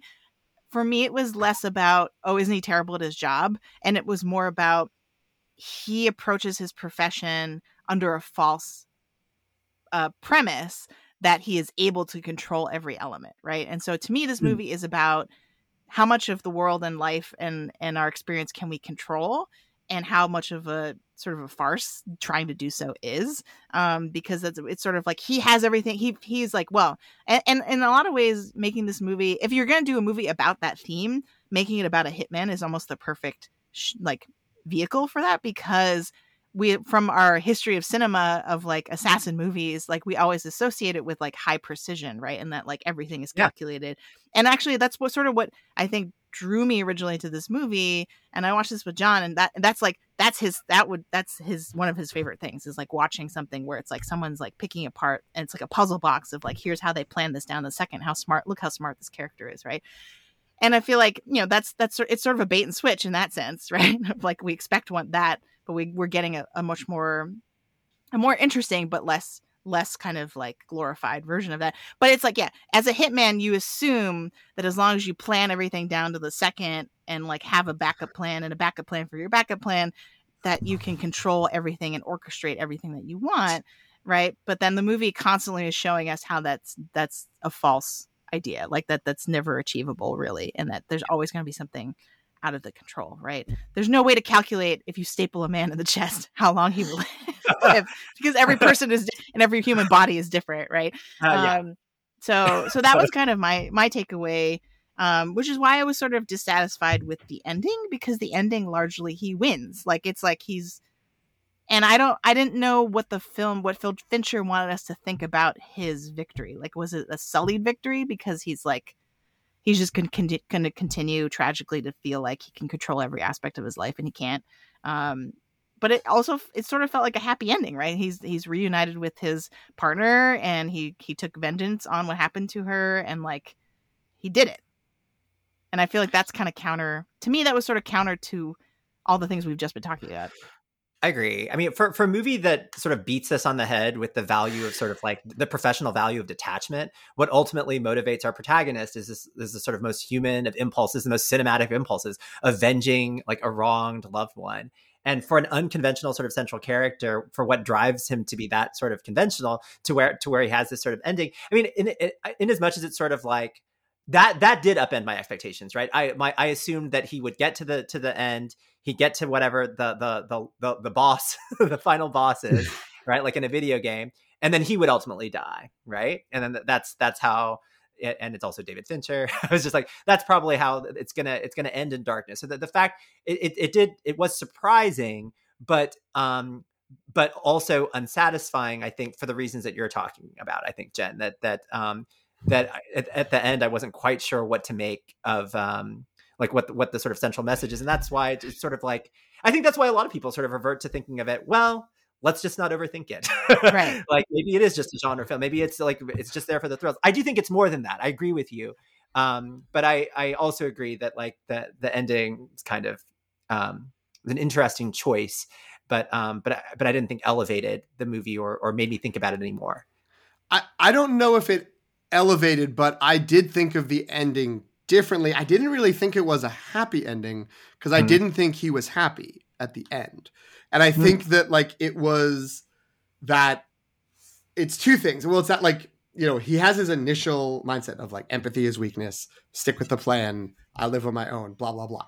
And he never attempts to reconcile that he has a house and a girlfriend or wife that he loves. Like that's he never like says, oh, I guess I have empathy for that. Or, oh, I guess I do have an attachment there. Like whatever. Like he just thinks he has this worldview. And then he's attacked. Then the network he's working with turns on him or whatever that system is. And he has to go and sort of root out all these people and he wipe them all out. And so he sort of has to admit, or he has to sort of see, he doesn't say it, but there's no way around the fact that he's abandoned his credo. He's abandoned all those sort of mantras he was telling himself. And then he was like, but I'll get, you know, on some level, he must be satisfied when he gets through, like you say, get to the final boss and wipe them out. But he's not like content. Like he's not happy. He's like, he's got the eye twitch that like he never had when he was prepping for things. He never had it when he's on the job. And I don't know if that's he needs to get back out to do the work because he loves doing the work, or if it's that now he's stuck without any of that support system, and whatever this is that he has at home that we've never really seen, and beyond it in angering him when it's threatened, there's no sort of emotion or feeling. All this time we spent in his head, he's never been like, and I just love my downtime, I can't wait to just sip iced tea by the pool where I live. So I didn't think he won. I didn't think he was happy. I thought that he was just stuck in this new reality where everything that he had told himself in the past, he had to admit wasn't true. Yeah, you're right. Like in the earlier scenes, you almost get a sense that it's therapeutic for him. There's a reason they show him doing a lot of yoga, because I feel like to him it's like meditative, like this constant process of like setting all the stuff up and waiting, and that there's sort of like a weird mindfulness to his profession. Not that I'm recommending people take on this profession. But yeah, I think that helps. And I guess maybe I didn't notice the eye twitch enough, because you're right. Like now that you say that, I remember seeing that. But yeah, I feel like it felt like plot closure, but not thematic closure to me, is maybe the best way to put it. But to go back to I wasn't bothered by his choice to not kill the guy. And I actually think that's, you mentioned, we were joking about it when you mentioned that like some people have this theory about it being about the gig economy. That actually is not my theory either, but I'm just saying like I have listened to podcasts and read a bunch about it, and then told you yesterday, and then you mentioned it, and that's why it was funny. And then I took it from you. And then you stole it. Great. I felt great about it. But I feel like there's this whole other movie Fincher wants to make that's more like Fight Club, that's like anti-capitalist and sort of like so the theory is, and I heard it multiple places, I think the main one probably was either Big Picture, Filmcast, like my usual rounds, like more than one critic sort of like talked about it in this context of like the prominence of all of these automated services and like there are Amazon boxes, there's Postmates, right? And that it's like the gig economy, that he's a member of the gig economy or a contributor to it, and that like that's what allows him to do his job, right? That because there's no human interaction, and it's all these abstracted transactions that can happen automatically, and that because he has this line where he's like, why do I need to get past security when I can have when I have Postmates, right? And so that's how he gets into the building at the end. But I feel like the ultimate choice for him when he recognizes, because this guy is sort of like a Jeff Bezos sort of figure, I can't kill him because that's going to create too many problems for me. And I recognize his privilege in this instance. I don't like it, but I recognize it. I'm going to kind of abide by it. And that to me is like the reason that if you're following along with sort of the gig economy stuff in the movie, that's the ultimate payoff of that, right? To be like, isn't it tragic that like capitalism makes it so that this is the one guy that survives, right? When arguably it's his fault that this all happened to begin with. Right. I do want to sort of in thinking of the three movies together and to build up to one point, but the issue of these being on Netflix and the issue of people just sort of scrolling around and just being like, I see a thumbnail and the first like sentence or first two lines of a description, and it's like David Fincher and Mike, directed movie, Michael Fassbender's a hitman. You're like, okay, like great, and you'll watch it. Like, maybe this isn't going to be what people expect if they think it's going to be again a Fight Club, or even if it's going to be like a Zodiac, where it's the sort of very like procedural, and it kind of starts feeling like that, but it veers off in this different direction. Similarly, May December is sort of like, it's Natalie Portman and Julianne Moore as an actress researching for a role. You're like, okay, sure. And I think that if you don't know the backstory of what the role is and what the history of Julianne Moore's character, which I think is in the full description, but you might not see it when you're just kind of scrolling. Like that, when that reveals itself in the same way that the pacing of the killer and the monologue of the killer, I can see a lot of people tuning out after 20 minutes in a way that I don't think they would with Nyad, because Nyad does what it says on the box.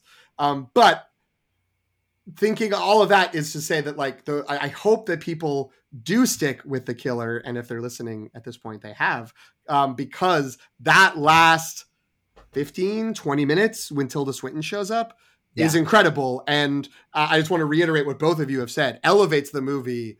Like where I was kind of like, this is maybe only okay. Like it's got some good moments, but like, I don't know. And then Tilda Swinton shows up and of course is throwing 96 on the corners and just being like, bam, bam, bam, like doing amazing stuff and creating a dynamic and a scene that is, I agree with Antonio, is more exciting, is more thrilling than the thrilling chases and fights.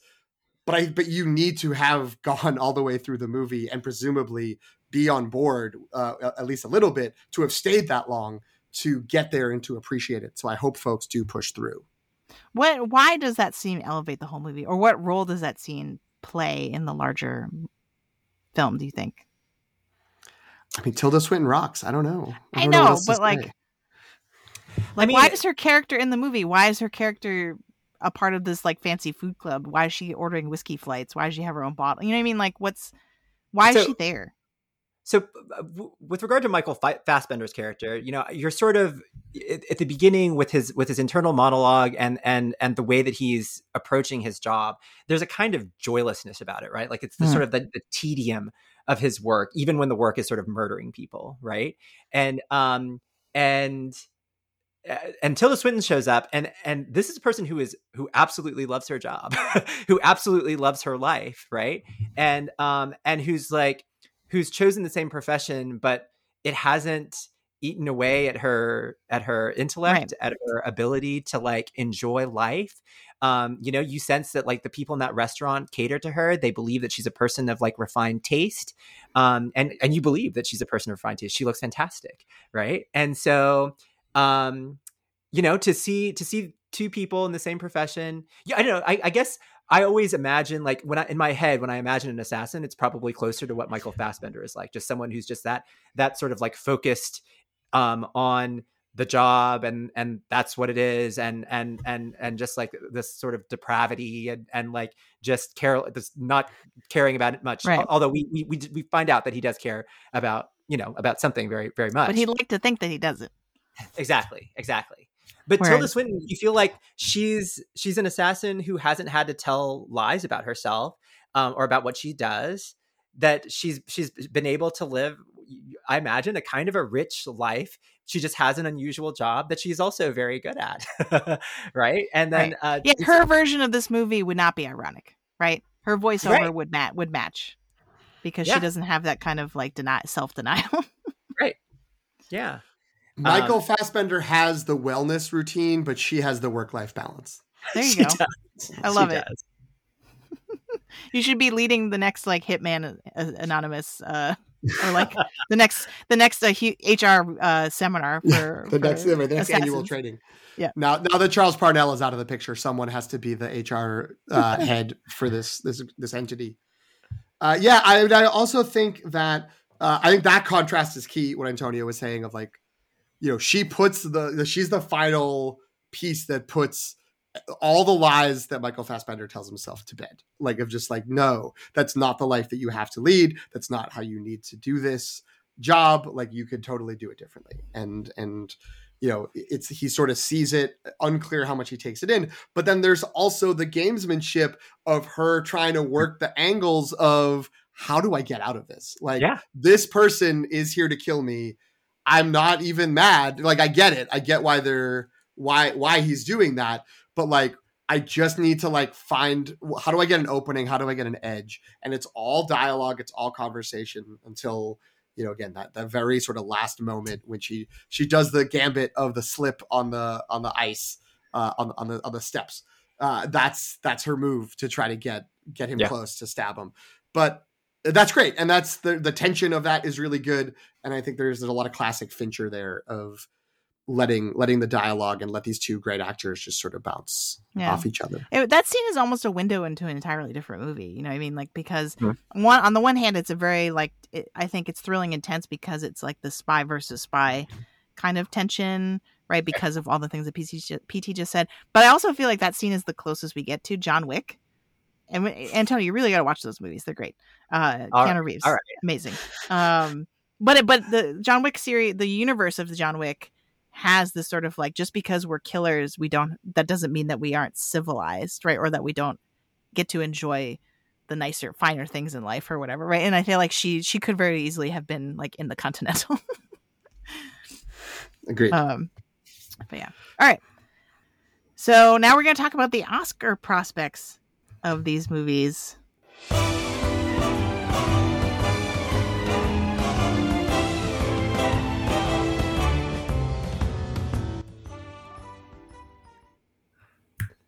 All right. So do any of these movies have Oscar prospects? If so, in which categories? Like, I guess we can go from most likely contender to least likely, or jump around, whichever you want to do.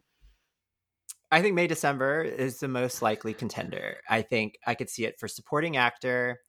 I could see it for supporting actress, for actress, and screenplay. I think Nyad is possible for actress and supporting actress. Killer, in an ideal world, supporting actress for Tilda Swinton, but I don't actually think The Killer is a contender. But when we do our own award show, we can. Oh yeah, I would love to do that. I would absolutely. I have my list of like what I would nominate. So absolutely, let's do it. Yeah, PT was already pushing that agenda, so we can definitely. We're trying to figure out: is it the takeys, the longies? What is the? All of them sound bad. I don't know. Yeah, it doesn't sound good. I don't know. The letters. If it's LTR, that looks like letter. So the letters. Okay, maybe. I don't know. That would fit with we're writing professors, right? That's like true. That makes sense. Yeah. We'll workshop it at another time.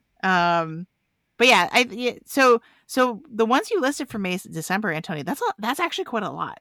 So I don't think it's gonna get that much. I just think if it gets all of that, it has to be in Best Picture almost. You know what I mean? Like, I think it could get into Best Picture even without those. If, like Jen was saying earlier, now that it's out and it's getting more of a positive reaction than people expected when it was at Cannes and at other festivals. That's not how you say Cannes. I don't know.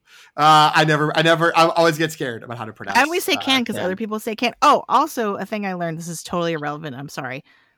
It's not Divine Joy Randolph. It's Davine. Like that. We've been pronouncing it incorrectly. Oh, okay. It's not like divine, like the word divine. It's So we gotta get on that. Noted. Yeah, that's good to know. So yeah, I mean, I think that it's possible this has some more momentum. I feel like there's just a lot of like we were saying earlier, there's a lot of good movies that are out there, and I think the top half of Best Picture is pretty locked in, but they're like 10 or 11 for those last 5 spots. Yeah. And this could very easily be one of those movies if it gets momentum. I do think it's possible if it does start to gain more recognition, it's going to hit the backlash of, for lack of a better term, normies, turning it on and just being like, what is happening? Like, what is going on in this movie? But, I could see it there. I think it's right. I think that right now, Best Supporting Actor is the most, I think original screenplay is its most lock. Like, I think it's there for that. I would be very surprised if it didn't get that. I think supporting actor is close to a lock. That's a lot of people. The screenwriter, this is their. Sorry, the screenwriter Sammy Birch. This is her first screenplay. Yeah. Oh wow. She was a casting director before this. That's interesting. sickening. So amazing. Yeah, that's very clear that she's worked with a lot of actors that are like this. Yeah, but still incredible. And also gets to. I don't know to what degree Todd Field works. Doesn't Todd Field usually write? Todd Haynes. Yeah, this is not Tar. Although I feel like Oscars wise, I feel like this might go the way of Tar. Oh no. That's the worst case scenario. That's the worst case scenario, right? That's a bummer. For his first 5 or 6 movies, he did write as well. So I do think of him as having a hand as a writer director, in the writing. But yeah, that's incredible. I didn't realize this was her first movie. So yeah, I mean, I think May December is a player in the way that these other 2 movies, it's not as likely. I think they, Nyad's got those acting possibilities, and maybe there's some outside weird rando like not even. I don't think we get cinematography or anything like that. But maybe there's some below the line thing that it could try to do. But if we're looking at these together because they're all on Netflix. Netflix, usually ends up choosing a couple of movies to really put their energies into. Presumably, Maestro is going to be one of those because that's that's got momentum. That's got people who are in favor of it. I feel like May December would be their second place movie over these two, over Rustin, which is we didn't include in this. That's another one that's out. They've misjudged what's going to get them awards in the past. Like, just remember last year, All Quiet on the Western Front. They had no clue. Yeah. They were not plugging that movie at all as an awards contender. And then all of a sudden when they're like, wait a minute, people like this movie? Oh, okay. Like, yes, of course. We planned this for an Oscars campaign the whole time. Right. And then it won a bunch of stuff. So it could shift at any point in the season in terms of what they throw their way. But I do think, people are very positive about Maestro. It hasn't come out yet. Usually that means that they know they've got something good when they're waiting for that optimal winter release. Right. To time it perfectly before Oscar nomination. So, and like now that Bradley Cooper's out there and like doing his thing, right? I feel like, Maestro, you're right. Maestro could be the thing that gets in the way of May December really having a big impact, but you never know. I think, so here's my thing. I think I like the screenplay idea. I think there's space in there. I do think the acting categories are going to be rough. I think Charles Melton, just because of how strong he's been so far this season, gets in. I'm much less confident about Natalie Portman and Julianne Moore. Just because, think about Best Actress. Best Actress is a slugfest this year. Yeah. Like, because we got Lily Gladstone, Carey Mulligan. I don't even know if Annette Bening makes it in at this point, right? And then, and Emma Stone. Emma Stone, right? There's a lot of heavy hitters that are already kind of like firmly ensconced in the category. And so it's just going to come down to that fifth spot. Who gets that fifth spot, right? I would love to see it. I think if all three of them, because it is such a three-hander of a movie, I think that would be great. But I feel like if I were being more conservative, I would say screenplay, Melton, and then maybe Best Picture. I feel like it could have it could be like the Women Talking of this year, where it just confusingly squeaks into Best Picture. Right, everyone writes it off by like mid-January, and then suddenly it's there. Yeah, I can see that. But I think no one would be, or again, depending on who gets left out, it's like, well, Natalie Portman, Julianne Moore getting nominated would be great. Either one of them, or both of them would be like they were really good in this.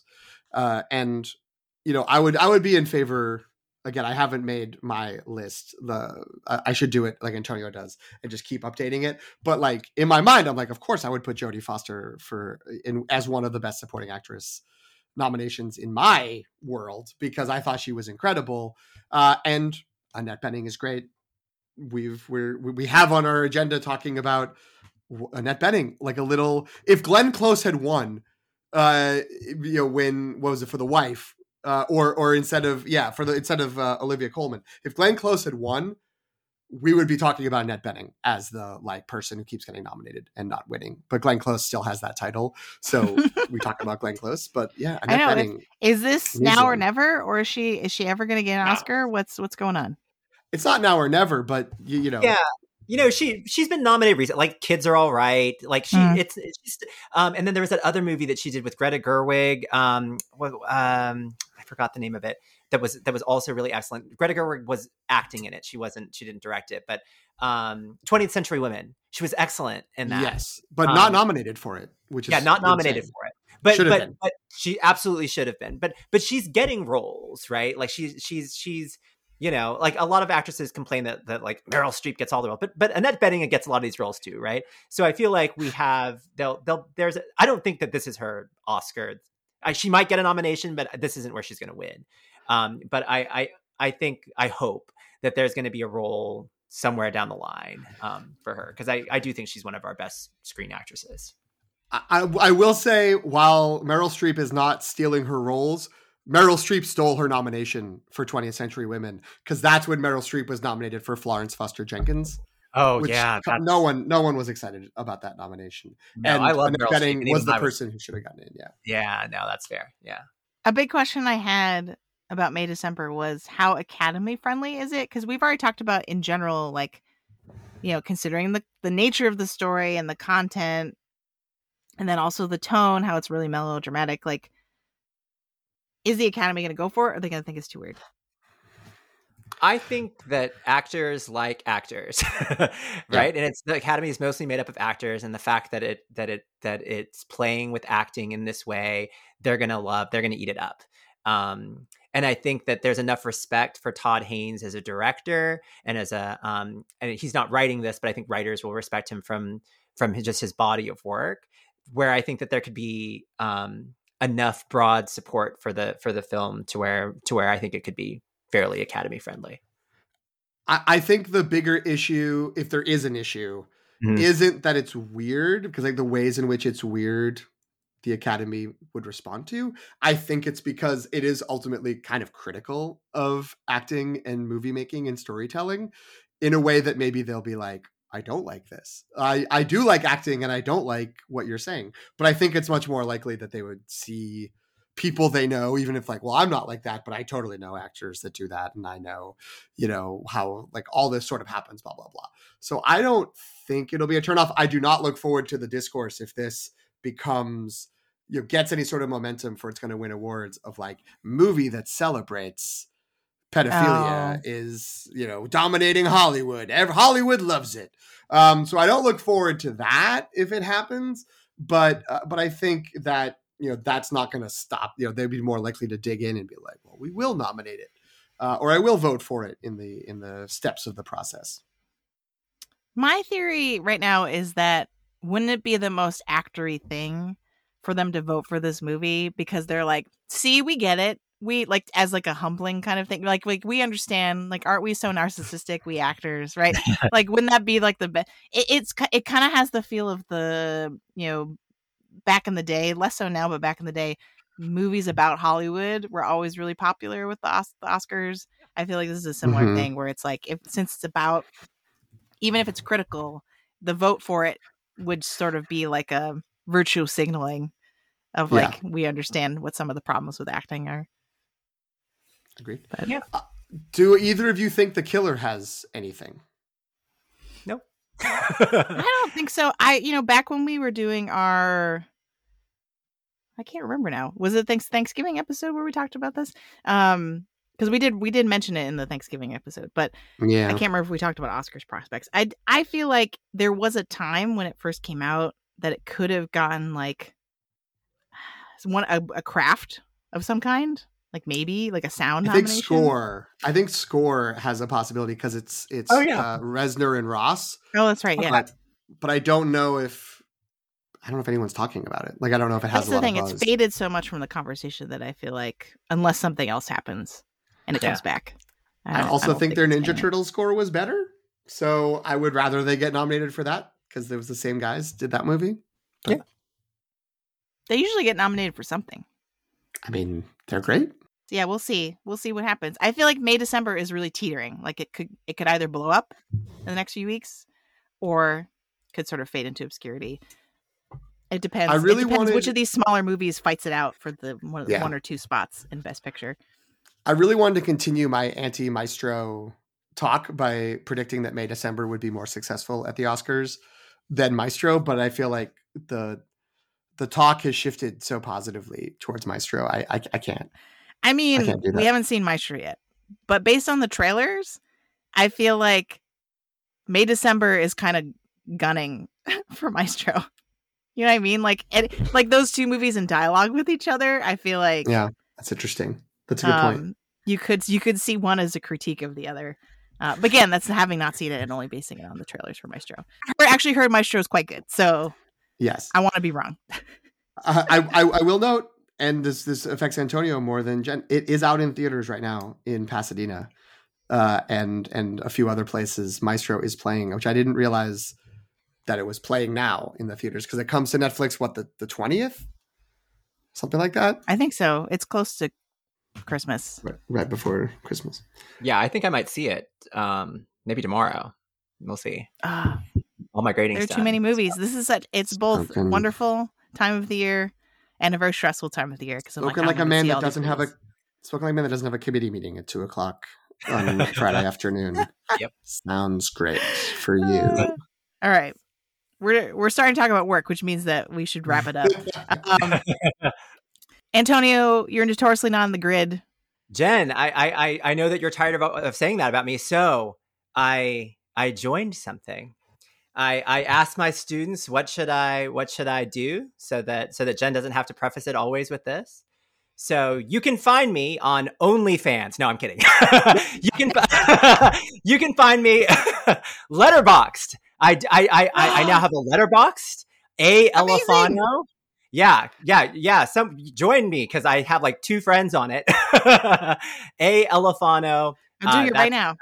Yeah, please do. I don't care. We're recording an episode. I can do this. PT, what about you? Where can we find you? Well, right now you could literally find me on Letterboxd following you, because I got to make sure I do that. And I did, I'm on Letterboxd, PT McNiff, all one, whatever phrase. I don't use it enough, but I was thinking how I think starting at New Year's, like I'm going to actually, instead of doing what I normally do, which is keep track of all the movies I watch in a note file on my on my phone, that links to my computer, that I will use Letterboxd. So that way, like I will have something more to say when we come around to this part of recording a show. And again, to reiterate, if you want to follow the show itself on Instagram and Threads at The Long Take Review, and you're welcome to send us an email if you'd like to communicate with us, not through the Meta Corporation. Email us, thelongtakereview@gmail.com is the address. You can find me at Sopchockchai, SOPCHOCKCHAI on Instagram and Threads, and Qui-Gon Jen on Letterboxd. I'm so happy Antonio has joined Letterboxd. This is great. I feel like this is the perfect. I don't know why I didn't think of this. This is the perfect social media engagement for you. Like it's perfect. Yeah. Perfect fit. Although I will note, apparently your 4 favorite movies are the last 4 movies you've seen. So it seems like you have real short-term. He just joined. Give him some time. But it's just funny. The recent activity and the favorite movies are the same. Yeah, because that's how it works when you set something up. I engage with Letterboxd a lot more once I let go of the idea that reviews on there have to be like polished and refined. Because because most people, the people who with the most popular reviews on Letterboxd are the ones who like make jokes about the movies. It's a quip, yes. Yeah, so it's like you could just write and Greg's really good at this, like just a quick one-liner about your movie and that or your experience, and then send. Like it's okay. I feel like it should be thought of less like your Substack, where you're like putting out a considered review, which some people do on Letterboxd, and those are great to read sometimes. But it's more like you're telling your friends, hey, I saw this movie. This is my like quick, immediate reaction to it. That's not a considered intellectual exercise. All right. Well, thank you both. I can't believe in the length of a normal episode, we managed to cover 3 movies. I was wondering how that was going to go. So thank you both. And we'll see everybody on Netflix. That's great. Netflix and chill.